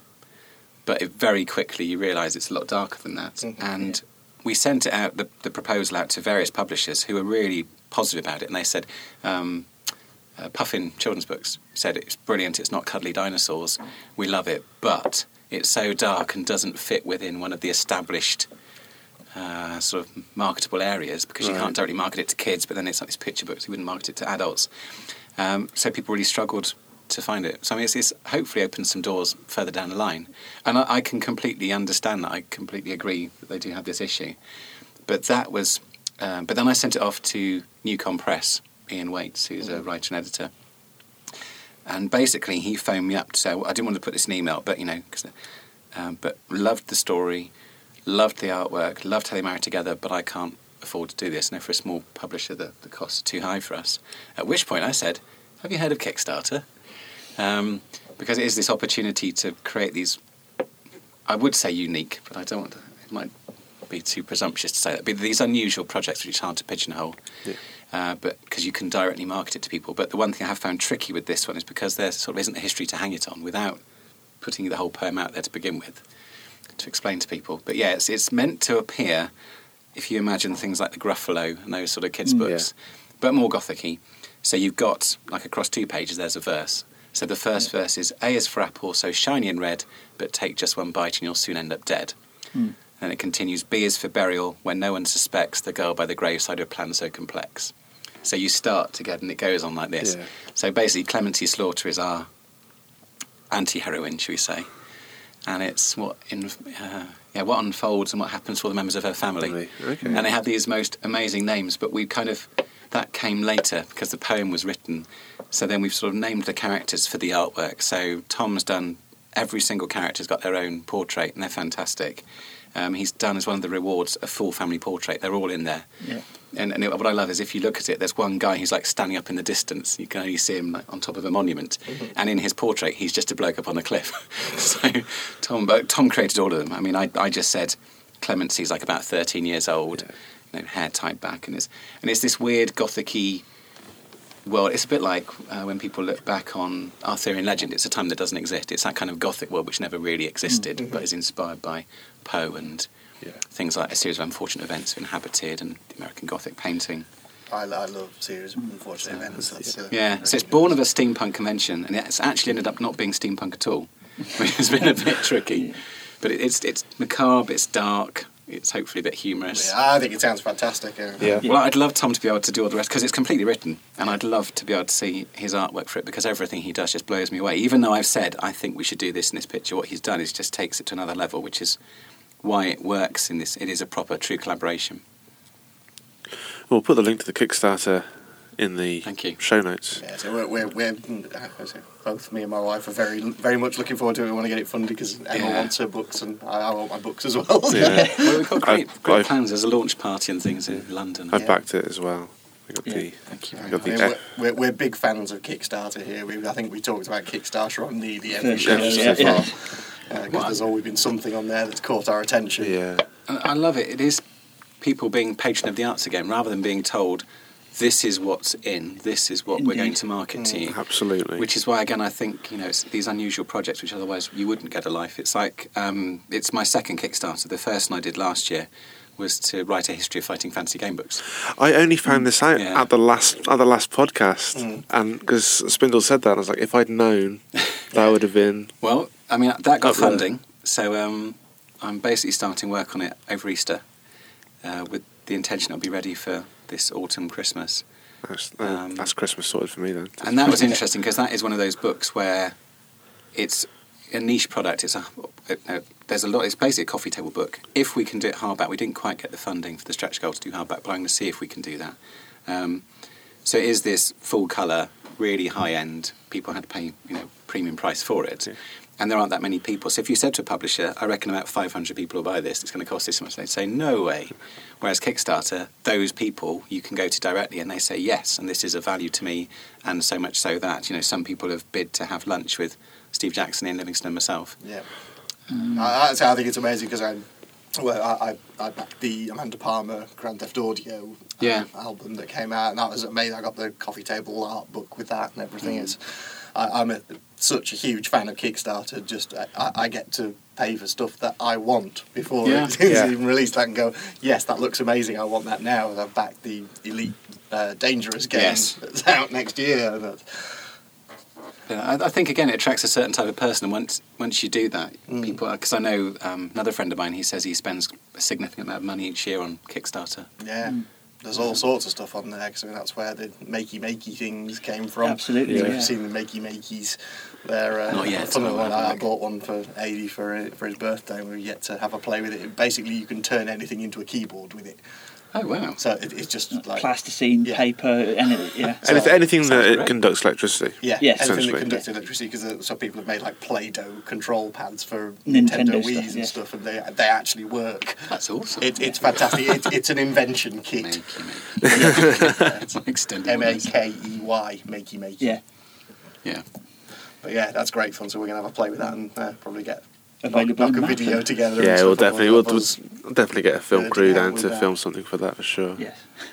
I mean, I'd want to do more Kickstarter. I've got a couple of plans in mind. One, at the moment, is just me, but another one with a publisher, potentially.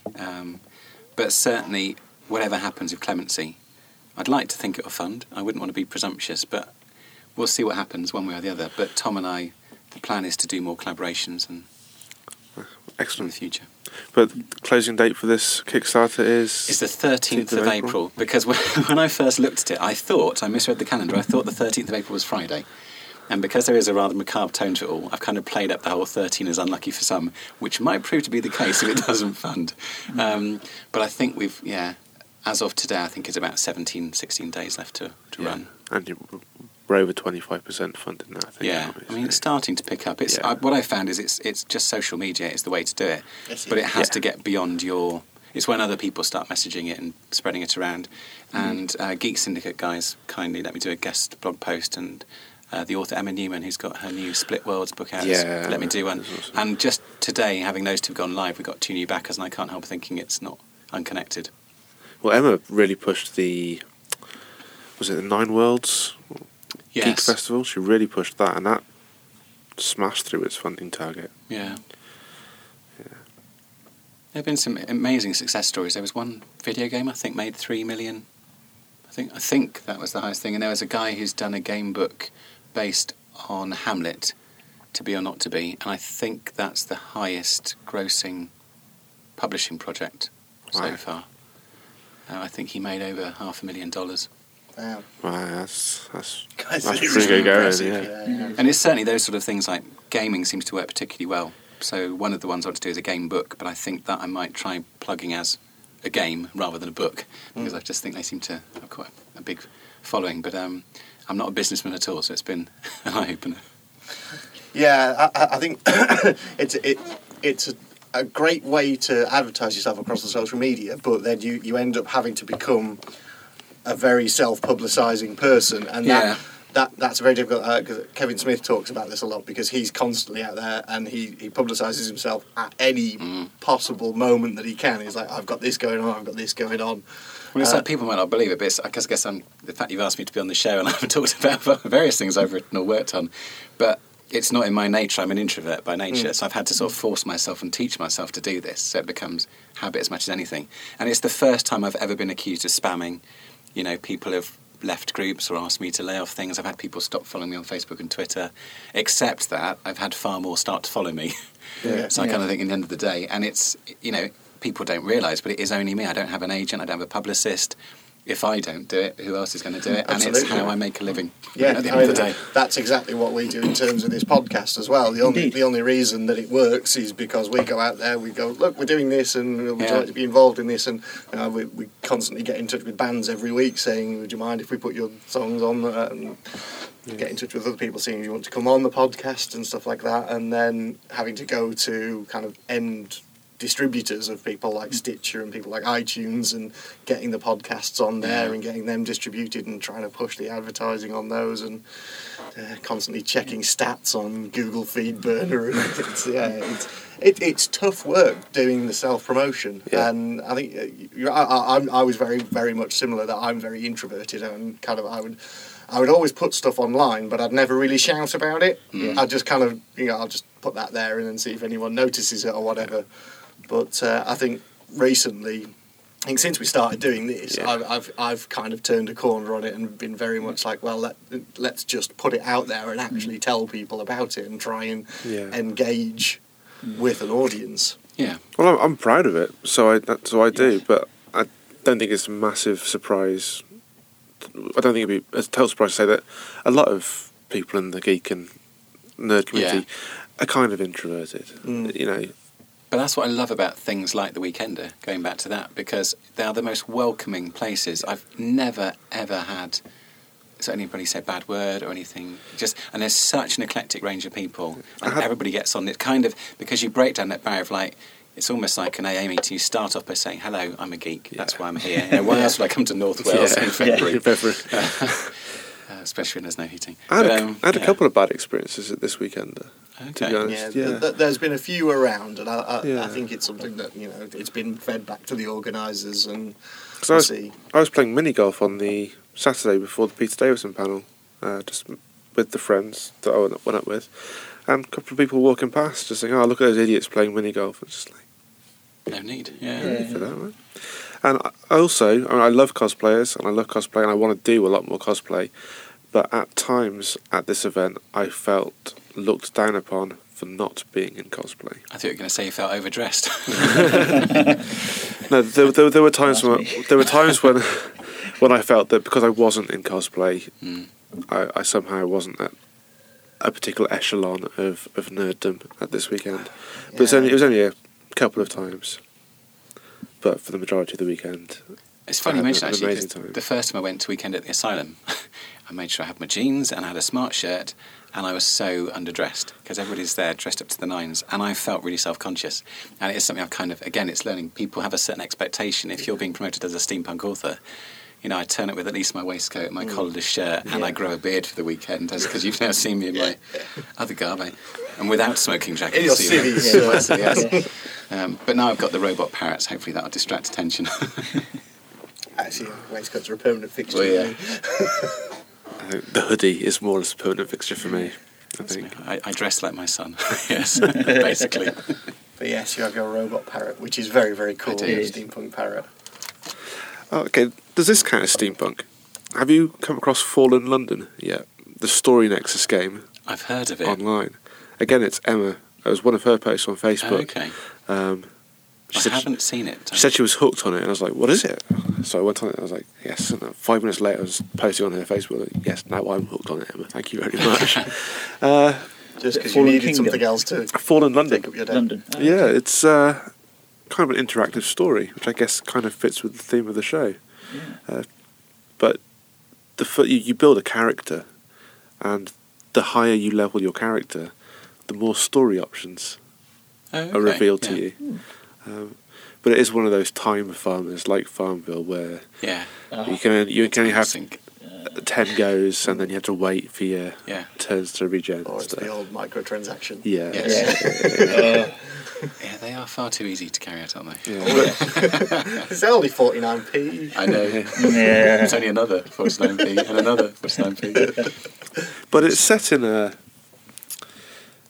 alternate London, and there's demons, and it has a very sort of Victoriana feel to it, as far as I'm concerned when I'm writing it.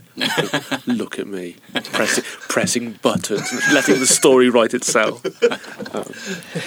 When you're engaging with it. Yes, when I'm letting it write itself for me. Sounds a little bit Golden Compass to me. It seems like it's had a bit of a steal from that. It takes some bits from that. It feels a lot. It feels a lot darker than, if possible, than possible. I was going to say, if you actually read the books, not watched the TV show. The film. That film was terrible. I saw that film for free. Comparatively to the actual books. I saw that film for free, and I still almost walked out of it. Did you see the stage version at the National Theatre? I didn't actually, because that was awesome. Yeah. And I'd seen that before I saw the movie, and I think it was Patricia Hodge was cast, as I can't remember the character's name now, rather than in the Nicole Kidman role. Mrs. Coulter. That's it, and it was just so much better. It was all done with puppets. It was very clever, very powerful. That sounds good. It was excellent. Yeah, the film disappointed me immensely. Oh yeah. Probably best not to go into that one. I was spitting feathers at the end of it. It's like, what do you mean you're leaving it there? What about the rest of the book? It's interesting that you mentioned, because we've now got onto Golden Compass and steampunk, because I think steampunk is a very broad church. It is. And certainly it's now becoming a much more mainstream thing. I don't know if you heard about the IBM supercomputer. No. It crunched all these blogs and various things, and there was some big retail conventional meeting in America where they were told that for 2013 steampunk is the next big thing. Well, I've seen it creeping in over the last couple of years, because we've gone in. Yeah, Claire's Accessories have a whole range of steampunk stuff that Megan got stuff for all when we went to. And also, you now have teenagers talking about vintage clothing and things like, well, Doctor Who's always been steampunk. It's been an Edwardian Victorian gentleman travelling box.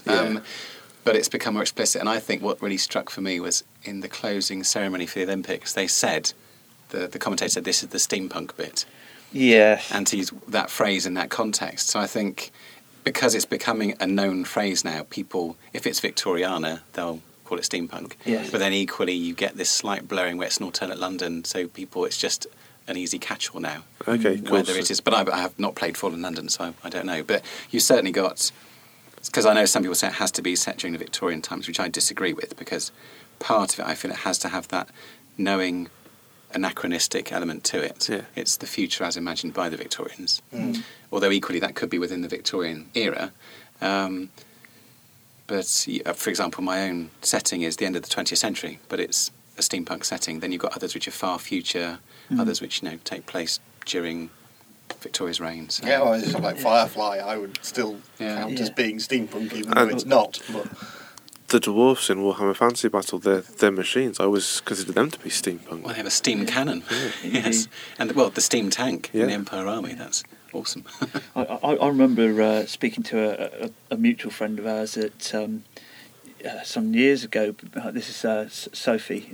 Before she moved to Worcester, it's like way before she moved to Worcester. She actually said to me, "It's like, oh, you look really good in sort of steampunk," and this must have been 10 years ago at least.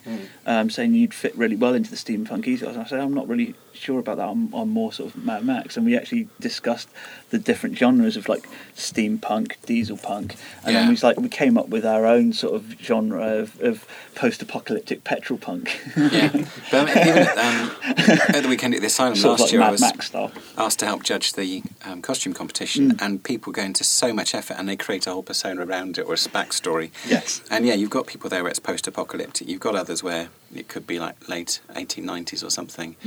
And also you find you get such a range because some people, there are steampunk stories which have overtly fantastical magical elements to the point where I think it's alternate universe. Yeah, the Victoriana game setting which Cubicle 7 produced has elves and orcs.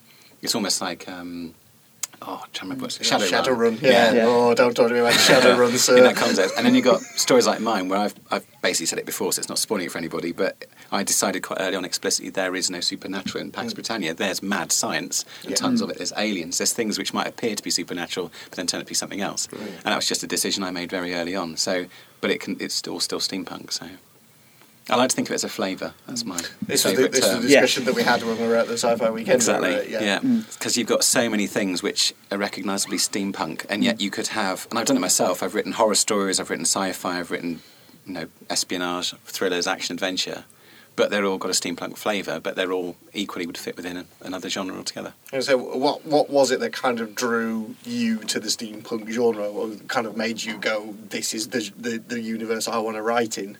I had the idea because I pitched it to Baden Books. I think it was about 2006 or 2005 when they first started up. They basically sent out, there was online forums and things, and one was through the 2000 AD website because it's Rebellion who own both. And they said, we've got these 4 shared worlds, we want looking for authors, we're equally open to new ideas. So I sent them an email saying, I'd quite happily write for any of these, and how about this? And I wrote a 2-paragraph email pitch, and nothing changed from that. Stuff got added, but I even made up the name of the character, Ulysses Quicksilver, thinking I can change that later, and it stuck. It just seems, that name sums up so much about what I was trying to do, I think. But my influences, because I did find some notes the other day, which actually go back 10 years before that, which had the basic plot of the first book, but with a different name for the character, which I'd sort of forgotten about. So I think for me it was reading things like Tim Powers, The Anubis Gates. All right. It was reading Kim Newman, and he and I have been on the panels where we have a differing opinion on this, but I'm not sure how pleased he was when he discovered that Anno Dracula was one of my influences on steampunk, because I agree it's not a steampunk book, but it was definitely that sort of darkness, and also that meta-fictional quality where you bring in real historical figures and fictional figures and all merge into the one and twists on things. So I've done that. League of Extraordinary Gentlemen, the original comic. Yes. Some 2000 AD stuff going back before that, which wasn't necessarily so. Things suppose, like Indigo Prime, Time. Yeah. So looking back now, these had obviously all worked away on Doctor Who and went into the melange. So yeah, when I set it out, I said I want to pitch a steampunk universe. Because I know lots of people... ABC Warriors kind of... Bits of it, A little bit, yeah. So multiple influences, but it obviously bubbled away and it was the right just time. And stuck, it was just, yeah, because I keep trying to figure out where it all kind of started with steampunk. Yeah, because we were talking earlier about Wild Wild West. That's one of the first kind of overtly steampunk films that I remember. Particularly the last sequence with the tarantula. Yeah. Yes. And the engineers, which have got metal plates and Yes. or other parts of their bodies. I mean, it started with cyberpunk. Well, And it was a joke. It was a throwaway comment. KW Jeter put in a letter to Locus magazine, 87 or something, saying what should we call ourselves? Steampunks. Yeah. Because and that's people like Blaylock as well, with his book Homunculus, and they were just jokingly trying to get a name for it. And it just started to worm its way into things, and people have this need to pigeonhole stuff anyway. So it's, But I think there have been definite steps where it moves forward, just like with anything with technology. So you've got things like Alan Moore. League of Gentlemen. Equally, things like the Sherlock Holmes Guy Ritchie movie. That's very steampunk. Because the thing which I have issues with certain people, I've been on panels where they say, "Oh yeah, Sherlock Holmes is steampunk," or Jules Verne's steampunk, or H.G. Wells. It's like, no, they're not. Sherlock Holmes is detective mysteries, and then you've got proto-science fiction, scientific romances. Yes, they've informed it, but like I say, I think you could put an H.G. Wells character, or even the man himself, in a steampunk book. And I've certainly borrowed things from his books. I've got Cavorite in mind. It's a great way to explain why you've got space travel with these vast ships and things. But yeah, so there's been various sort of stepping stones and just that kind of vibe. And it's like you say, it's gradually worked its way through. And what I hadn't realised, because I came to it purely from literature and comics and a bit of film, is the number of people who come to it purely through the costume, through the crafting, and even an element of actually going back to the more positive side, we say, Victorian values, because they do feel that the real world is people have forgotten what good manners are and etiquette and dressing for dinner, and it's just wanting to better themselves. And it's interesting having been to things like Weekend at the Asylum where the books are only one small part of it. And actually people are mainly there because it's such a sociable, welcoming group, I think, at the end of the day. Absolutely, yeah. I mean, we had a Victorian garden tea party at ours before we moved from the old house, didn't we? We did indeed, yeah. Afternoon tea. It's lovely. It's that kind of thing. It's very. I'm very much a fan of it because it is very sociable and it's very polite, and I very much like that kind of thing. It's definitely a genre that I have to explore further. I think it's part of the subculture that I haven't really experienced to any great degree. There's an article in an SFX fantasy special which had kind of subgenres of fantasy, and in that they included steampunk, which is always branded as a subgenre of science fiction. But I'm inclined to agree that it is certainly what I've written in my own work. It's fantasy because for me, okay, I've said there's no supernatural, but the mad science is the magic. It's the plot device that lets things happen where you can use a bit of technical babbling. You don't have to really explain how this works, but it lets you do cool things. Yeah, because I always think the Final Fantasy games fall fairly squarely into a steampunk genre, but again, they always tend to have that kind of mystical or spiritual thing in there, as well as the kind of the airships and things like that. I quite like to call it science fantasy. Yeah, Yes. Although my publisher says, no, you write science fiction. But Science fantasy works. Yeah. It rings well with me. That actually leads on something I was actually going to bring up. Was something, if out of the things that you've written in that kind of genre, what would you actually like to see come to fruition in reality from those? Oh, wow. Okay. Apart from robot parrots. Yes. They're just cool, full stop. And they are real, because I yes. have a robot Indeed. parrot. Yes. I should have brought it along. Yeah, that's great. Megan had great fun playing with that. Goodness me. Well, I've got people living under the sea and on the moon, so space travel. Quite like the idea of a few robot butlers around the place. I think could be quite entertaining. That's a good question. It's almost like the replicator thing you'd like to see, from Star Trek. You'd love to see the replicator work, and we were talking about the 3D 3D printers. printers. It's out now. They're actually printing like meat proteins and stuff from it. I hadn't heard that. Oh, okay, yeah, it's in one of our previous previous shows. ones, Yes, so seriously nerdy. That's on why that one. it's a continuation through Yeah. that sort of podcast. And I thought I wanted to throw that one at you, going like, well, what would you actually from anything? I suppose that you some of it brought up? is not new technologies. It's me trying to put a steampunk spin on things. Because, for example, my character has a mobile phone, but it's never called that.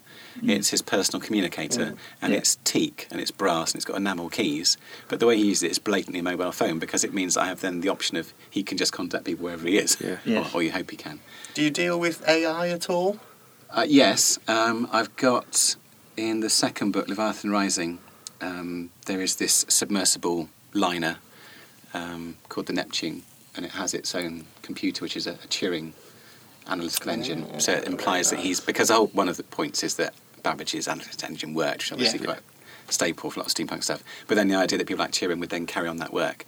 So that is definitely described as an AI, and I have plans for future books to develop that more. Brilliant. Because I always thought that would be a really good concept within steampunk, and I haven't seen anybody really tackling it, because I'm very much into my AI. That's what I'm doing in my computing degree and stuff at the moment. And I do have a bit where somebody basically, because it doesn't spoil the book, but they sabotage a ship, and they do it by basically attacking the computer, and they're saying, is it time to die? Will it hurt? And so the computer, it's obviously gone beyond its programming to have these existential concerns. Cool. Yes. It's always been a recurring theme in a lot of my games, is I'll tend to have an AI there in some way, shape or form. I do like them. But yes, I suppose to any technology that doesn't exist yet, that's a tricky one. That you've sort of thought into fruition. Going to have to edit out a lot of silence now. That's fine. That's fine. I think what else there is, because I'd like to see a steampunk King Kong, because that's in the latest book. Obviously not really. Sounds pretty cool. Because it doesn't end well for anybody. That's the thing. It's like my hero goes through all sorts of things that I wouldn't want to do at all, and I'm quite happy just to sit down and watch telly. I don't go mountain bike or anything adventurous at all. So the Pacific my Rim goes coming through. soon, which is almost Yes. steampunk King Kong. It is. Well, steampunk Godzilla, really. That looks like fun. It does look like fun. I'm looking forward to that. I have got time travel in there as well. Did you ask James Cameron about time travel? I didn't. And I did. Once I dealt with it, I kind of made sure that it was out of the story completely, that it couldn't be repeated. It just gets too complicated. Although, as somebody has pointed out, how are you... Well, it'll spoil the end of one of the books, but how are you going to go back and explain how they didn't know about this beforehand? So we'll wait and see. Just Bill and Ted it. That's it. That's what I should do. I should have somebody called Professor MacGuffin who comes on and gives some... I'm writing that down as well. Professor MacGuffin can explain it away for me. Or it could be that he just wasn't interested. It's like, because it's something that happens at his Deus Ex Machina. Yeah. Yeah. There we go. But there's a whole comic strip in there. There is, yeah. You should copyright this. Sorry, bear with me. Right, we can always collaborate on a think tank with this sort of thing. Absolutely no problem with that. That'd be brilliant. Couldn't you? You could take all the whole Yes. paradoxes and things. You could just do a real proper time travel spoof. Just spoof the entire time travel genre. At some point, you've got to have people going back and either becoming the Adam and Eve, or they're like the survivors of the flood or something. And Yeah. that's been done so many times, hasn't it? One was done, I saw with, I think in 2000 AD, Future Shock with Hitler and Ava Braun are the ones who become Adam and Eve. Nice. Yes, I've heard that. Future Shock, I think I always remember the most, is the one about, it was a musical single that was actually a mind control device. Oh yeah, that was not that long ago, I think that was. No. The thing I always find about Future Shocks is they're really shocking. That's a bit controversial. I mean, I have to claim I've only attempted to write one a couple of times and it didn't get anywhere, so... yeah, tricky business. Did you see the Dread film? I did. One? I What do you did. reckon? I was really annoyed with myself because I was so looking forward to it. And I went to see some late showing at a local cinema, sat down in the warm, and I fell asleep for the last 10 minutes. So I stuck with it, and the denouement, it's like, oh, bugger. Yeah. But I liked it. I mean, it was a reinvention for the cinema. So Did it you watch it wasn't. in 3D? Or I did. Yeah. So it wasn't completely true to the comic, but I don't think that's necessarily a bad thing. I like that things like Batman can still be Batman, but exist. Like Nolan's movies are very different from like the Arkhamverse video games, which again are very different from Frank Miller, Yeah. the comic, and yet they're all Batman and they're all great. So I didn't have a problem with that because I thought, they tried to almost, in some ways, stick closer to the comic book in terms of look with the Stallone Dread movie, which it's a weird one because it gets all sorts of great reviews as a sci-fi movie, but if you know anything about Dread at all, it just jars in so many ways. I mean, I think there's a brilliant Mean Machine. He's one of the best realised things in it, but everything else is just a mess. So I think it stayed much truer to the ethos of Dread. It actually made him much nicer, I thought. It He's did. It kind of more humanised. Yeah. Him. But the fact that they got the concept of the blocks and the sort of the anarchy. So as a tone, I thought it was very good. And the way they used the slow-mo and the 3D, I thought actually... The cinematography with the 3D I thought was stunning. And so many films, they say now, must see it in 3D, and it's like, really? And some of the time I can't even tell it's 3D anymore. Yeah. Maybe I need new glasses. But Dread, I think it did. I think the 3D brought a whole extra dimension to that film that I think you would lose if you didn't see it in 3D. Yeah. Because some of those shots of just the falling rain and the glass and everything as it's coming towards you were just stunning. Didn't it win an award for 3D at the Empires? Yeah. I'm very disappointed there isn't a sequel, because I know there's been an online There's a petition to campaign, get isn't one there? made, yeah. Some producer recently, I think, said today that there won't be a sequel, but they were talking about doing a small screen version or a short film or something of it. Well, I know that one of my friends, Damo, was involved in a Dread kind of spin-off fan film. Fan film. Yeah. Because I'd love to see, because obviously everybody keeps saying, well, if it goes well, then we'll do Death, which would be cool. I would love that. But part of me thinks, in one way, how would you do Judge Death even, in that kind of the setting that they created for Dread. But equally, if they did that well, it could be the darkest horror movie and the most effective if it was done as opposed to kind of like a Marvel superhero movie. Yeah, but So less of a comic book movie and more of a out-and-out thriller horror thing. But then the only thing that's stopping those sort of films being made nowadays is ratings. Yeah. To get a film like that, you couldn't push for a 12A rating. It would have But that was to the go thing, wasn't for... it? Dread wasn't... they went for that. No, they went straight for the 18 rating on which Dread. was... And it was good because it felt right. It wasn't one of these things... So many things where they say they make something more adult. I kind of feel it's not adult at all. You've got, for example, some young adult novels. They're branded as this thing. And people... Actually, when you're an adult, unless you want to set out and read erotica, a lot of the ins and outs of sex aren't of particular interest. It might be, it happens in the story, but it's not the be-all and end-all. It's not like a Jilly Cooper book, which all teenage girls read. Whereas a lot more young adult novels have a lot more sex in them. And equally, it's like when they did Torchwood, which is grown-up Doctor Who, and I thought it's very immature Doctor Who. Because it's like, let's have sex and drugs because we can. It was like Doctor Who written by 15-year-olds. That's exactly the conversation that me and Emma like and Adi have had about Torchwood, is that it was essentially that the storylines were at exactly the same level as Doctor Who, but they just had the occasional bit of swearing and sex in it. And well, we felt it was kind of a very childish approach to what was supposed to be an adult show. Whereas with Dread, I thought that was appropriate because of the subject matter they covered. It's like, they are judge, jury and executioner. And there are gangs, and this is how people are violent, and this is how they control others. It felt like a bit of a weird crossbreed between Die Hard and Rush Hour, though. Yes. In the Dread universe. But I thought Carl Urban was very good. He was stunningly good at it, He managed to get the inverted smile correct. Yes. Which is brilliant. Because I always saw that in the comics and was just like, how can you do that with your face? How can you make your lips turn down? I just can't do it at all. It's brilliant. But yeah, very, very well done film. Hey, on the subject of films, you have to chip in with your 5 films for our list. Okay. So it's just something that we came up with it in one podcast, and we all threw our 5 films in the mix of what films we think everybody should see. Can we remember what each of them is? I think mine. Can you remember them? I can remember I had Empire Records, I had Heathers, I had Bill and Ted's Excellent Adventure, I think I had... Did I put Pump Up? I didn't put Pump Up the Volume on there.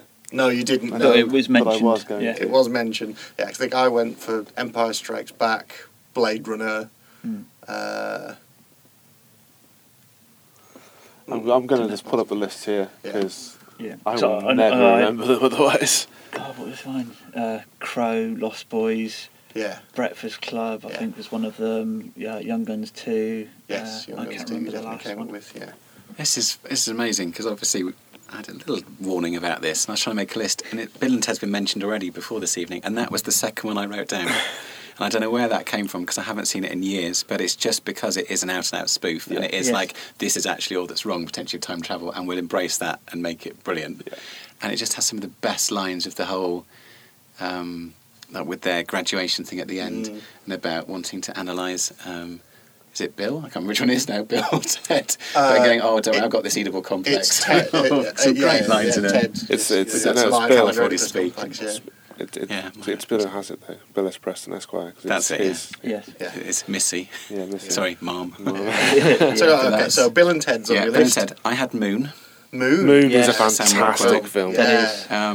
Whenever anyone, and I dislike Prometheus immensely, tagged Prometheus as being intelligent science fiction, I give them a slap and I say, no, Moon is intelligent science fiction. Moon is brilliant. Moon and Primer. If you haven't seen Primer, I haven't seen that one. That is fantastic. Primer's amazing. That's a time travel movie done very well, but with a lot of nigh on impenetrable science babble at the start. Because Prometheus didn't even cross my mind because what I want to see, so I'm getting distracted now, I want to see the movie of the trailer for Prometheus. The one which has Charlie Theron going, each king has his time, and all the tears and all the whoop, whoop. It's like, that's the movie I want to see. That was not the movie that was made. And like you say, the whole intelligence is just so dumb. It's beautiful to look at, apart from you can't escape from the fact you've got this donut-shaped or crescent-shaped thing spinning around. Why don't you run right? Anyway, there's just so many things. Hello, we're professionals who've gone into space. Oh, just take the helmet off. What? Anyway, I'm sure I'm preaching to the converted. Absolutely. So Moon, definitely. And then Brendan goes to sleep at night stabbing the DVD. I'm trying to think, what was the computer in that called? I've forgotten now. That's awful. Well, it was Kevin Mother. Spacey. In Moon. In Moon. Sorry. Kevin Spacey was... I can't remember. I've forgotten that. Was it... Seen Moon once. I want to say Clint. I've forgotten. But that's so sinister, and to begin with, you think, and it is kind of the bastard child of Hal, but isn't. So equally on that, I'd say 2001 purely for the Hal sequence. For sure. Because it is a weird mix of a film, but I remember seeing it as a child and just being blown away by the fact it started off with apes Yes. Yeah. And then you've got the guys on the moon and the whole... The monolith. Yeah. Yes. And then you have this really sinister bit, and space is silent, and it's very... And then the whole bizarre Star Child stuff, but I just blew my mind. Did you ever watch the sequel? Yes, I did. I really 2010. enjoyed the sequel as well. Yep. And I, off the back of that, I read 3001 as well. Yeah. So yeah, I was obsessed with those for a while. Yep, so Moon, Bill and Ted, Monsters. Gareth Edwards. No. On that one. Ah. You have. Well, he's the man who's helming the new Godzilla movie. And it's off the back of Monsters. Monsters he did on a micro budget. I know. And I know. I've heard it's of them, incredible. I've not seen I it. think it was literally 3 of them. He basically filmed everything. Oh, no, sorry. It was him filming. There were a couple of producers behind it as well, and there were the 2 actors. And the only actual actors in the movie are the couple in the story. And they were a real couple in life, and they're now married. But it's just incredible. And when you watch the makeup, you cannot believe that the people who feature in the story aren't professional actors. But he filmed everything sort of on the fly, on streets, and he did all the CGI himself. And it is so... It's basically a fantastic love story. But it's a really moving, intense film. And he filmed it out in Mexican places, and the editor was cutting it with him. And bizarrely, I met the editor at Comic-Con. At Kapow last year, and got chatting to him, and it was just incredible. But you must watch it. Okay, it's that's just, definitely what I have to watch. Definitely Yeah. to watch, but it's just so incredible, the scale and what's in that movie, and just the detail of it. Because the idea, in case as you don't know, is that basically there's been an alien invasion, but it's more like an infestation, like a biohazard. Yes. So you've basically got this vast swathes of the Mexican jungle between there and the States is quarantined. So everywhere they go, there's posters saying, "Wear your gas mask. Don't go Yeah, in because this I area." think The the last poster for the ferry's film here. is like the 2 of them stood on and like a desert thing, and he's got the biohazard symbol. That's right. I have read about yeah, it and seen adverts for it. So now that you say it like that, I I'm think going, I'm yes, trying to remember that. I think the I've not life seen forms are that. meant to come like from meteorites, so that you're not quite sure how intelligent, but it's just incredible. And Oh, wow. I don't want to spoil the story too, but yeah, he's this guy, this photographer who there's this sort of sport rich girl has to get back to the States, and he then sort of becomes his duty to get her back there from his boss is her dad, but it's just it's amazing. Let's check it out. Yeah, I think that's in the synopsis of it anyway on IMDb. Yeah. Yeah. So yeah, Monster, that's 3. No, 4, isn't it? 2001. Then I was having an iron because I thought Avengers, Iron Man, but I actually think I've got to pick a comic book film, and I'll say Batman Begins. Because I think the way to try and make it as real and as gritty as possible, I think is done most effectively in that one. And just because it had things like Scarecrow, I who's love actually Cillian Murphy scary, in that film. and He's so good. you can believe that with the League of Shadows and the fact they've tried to bring down Gotham and the crime lords, making much more of that rather than just the supervillains. And I thought it's so powerfully done, and you've got so much in there with Arkham and it's an excellent movie. It's an excellent shout. So that drawing, I have our lists here. If you wanted them. Yeah. So AD, your list was Lost Boys, The Crow, Weird Science, Breakfast Club, and Young Guns 2. Spindles, you had The Empire Strikes Back, Blade Runner, Princess Bride, Chasing Amy, and Grosse Pointe Blank. Oh, Grosse Pointe Blank, yeah. And I was Alien, Empire Records, Reality Bites, Heathers, and Bill and Ted. See, you mentioned things like Lost Boys. I'd wondered about that one of myself as well, and it's It just time and It does digress time, but for me it was one of the most iconic films. It was a big influence on me, a big influence on my life of how I saw myself, and kind of in a way of fashion and getting into motorbikes and things like that as well. That was the background for me. Have you seen? There's a YouTube mashup video where they have Keith Sutherland's character from Lost Boys and Stand By Me, suggesting that Stand By Me is the prequel to Lost Boys. It's quite long. It's possibly over long, but it's very clever. Very cool. Because I think they're both called David, or at least he's David, isn't he, in the Lost Boys? Yeah. But it's very cleverly done, suggesting that that's who he was in the 50s and things, and then became. I thought you meant the meme of. There's Feldman in both of those as well. I don't think Feldman's in. Was it? It's Corey. Yes. Which is which? Corey Haim. Who's the one who? One divorced his parents and one committed suicide. That's right. and they're both in Lost Boys. Yeah. Because one is one of the Frog Brothers. Is Yes, it Corey Feldman's the Frog Brother. Yeah. Yeah. Yes, he's in Stand By Me. Yes, he is. Yeah. And Will Wheaton. And Jerry O'Connell. As well. Yes, and Jerry In his, O'Connell, yes. Yeah, chubby days. And River Phoenix. Yes. River Phoenix, yes, he was. Yeah. It's interesting, yeah. Like a lot of yours quite retro and from possibly formative times, and I've realised Yes. I've picked two. Well, one was when I was a student, one was when I was a child, and the other three are all relatively recent. Yeah. Well, no, there's nothing wrong Particularly with that Moon at and all. Monsters. Like one that I actually mentioned after the show. I Was, can't believe Scanner Scanner Darkly. Darkly. Yeah. Yeah. So I've never seen that. How? It's really good. Yeah, really good. I don't think it's come up at all yet, is The Matrix. Yeah, that's really quite... That's Weird. interesting, isn't it? Because I Yeah. think it is how much baggage sequels, diminishing returns can have an Absolutely. effect on It things. does. And when you were speaking about Lost Boys giving you the thing about motorbikes and everything, I just like, why didn't I say Hackers? Because Hackers was like one of the major yes. influences of my entire life. So yeah. But we were put on the spot. Yeah. That's the point. Indeed. Because I'm looking at my list and wondering where Dazed and Confused has gone.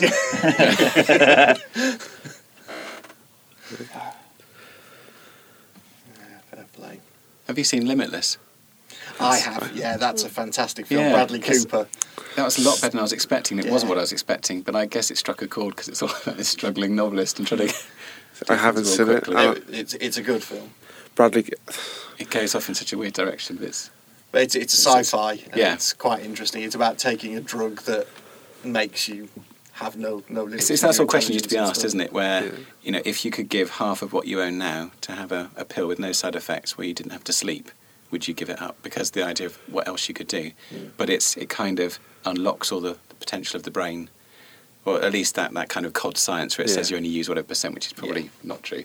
But, and then what you can do, and the idea is that anything you've seen is actually there somewhere that you can, but you can't normally access it, Yeah. and it untaps all that. But then it goes off in such interesting directions. I think Bradley Cooper just put me off.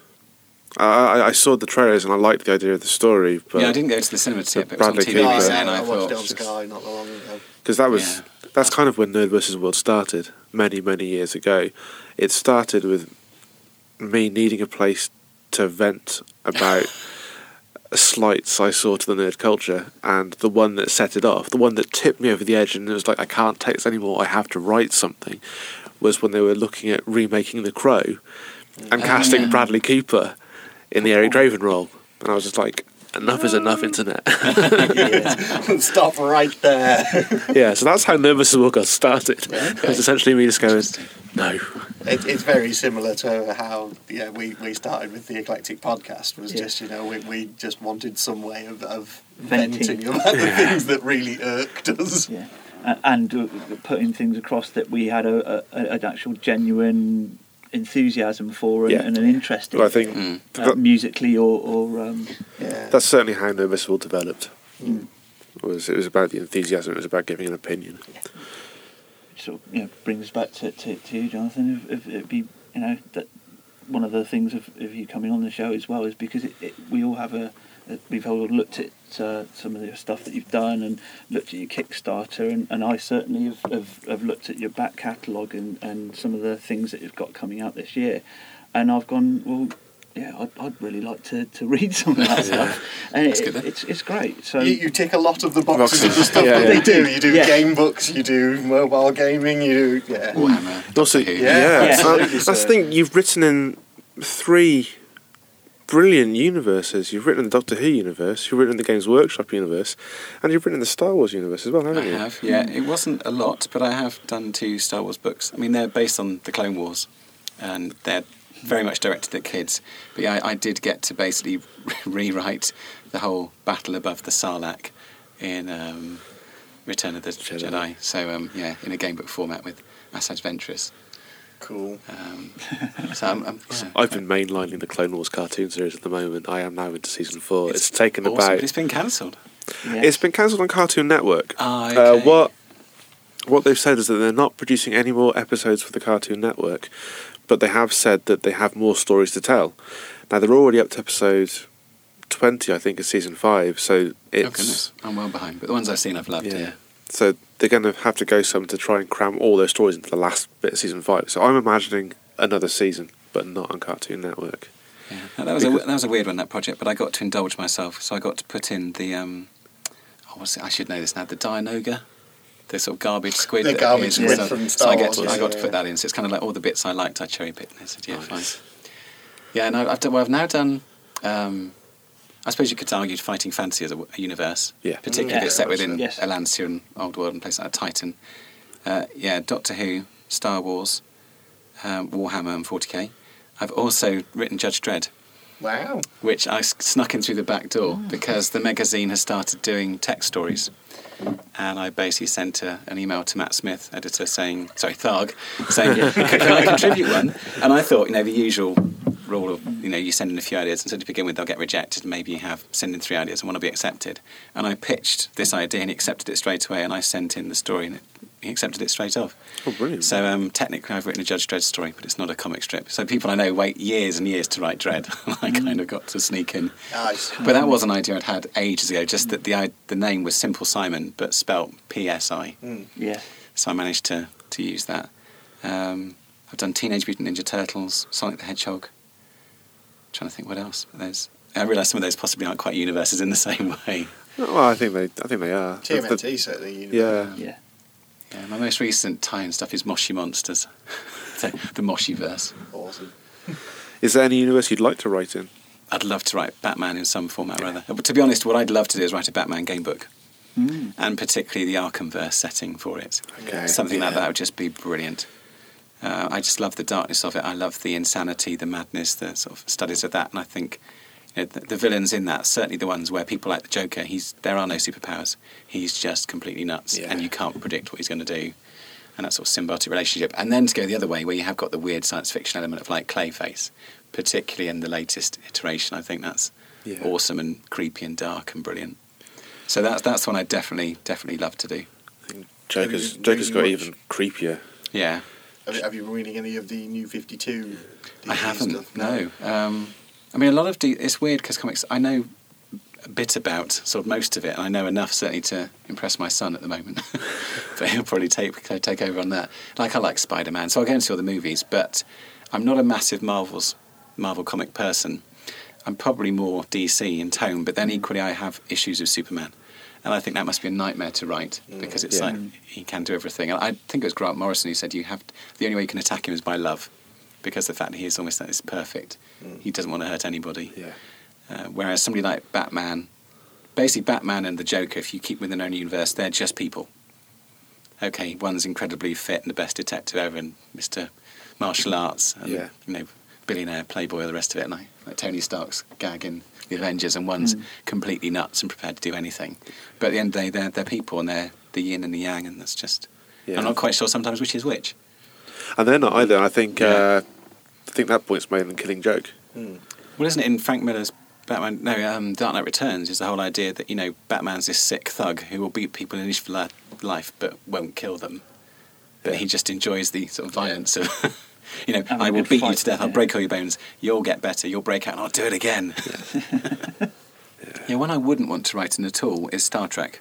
And although I've watched various series and really enjoyed them, and I enjoy the new reboots and all the rest of the movies, but I think it's just something that's too clean about the Federation, and it's just, it's weird because I suppose it is more optimistic science fiction, whereas a lot at the moment these days is very dystopian. Yeah. Yes. But that's what I find more interesting.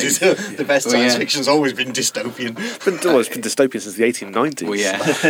But for me, it's that kind of... Maybe it's because I'm very fortunate in that my home life is very stable. I had a very stable upbringing, married, children, everything's hunky-dory.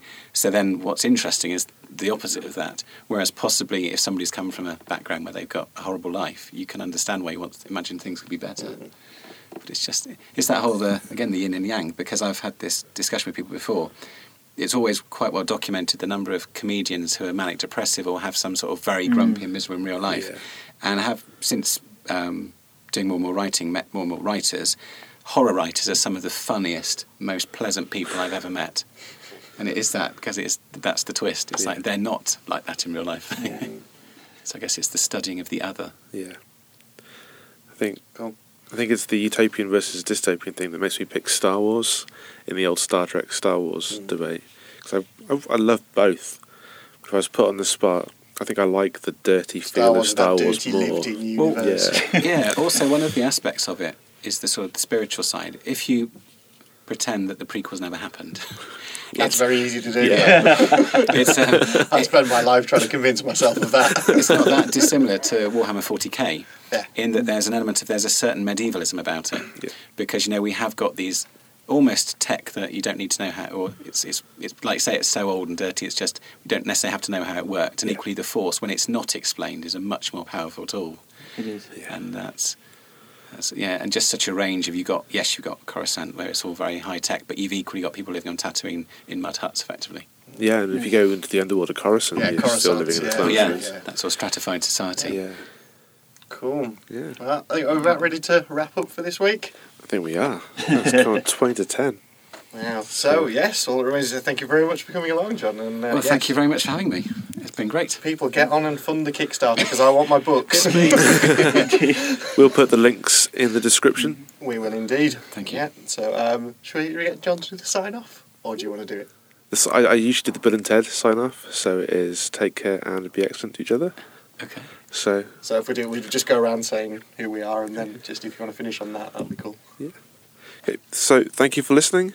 Oh, before we sign off, if you're in Worcester on the 30th of March, come along to Tabletop Day. The Facebook event will be in the show notes as well. So sign up. It's completely free. Come play some board games with us. Go along and play board games. Anyway, thank you for listening. Until next time, I've been Brendan. I've been Spindles. And I've been 80. And I've been Jonathan Green. And take care and be excellent to each other.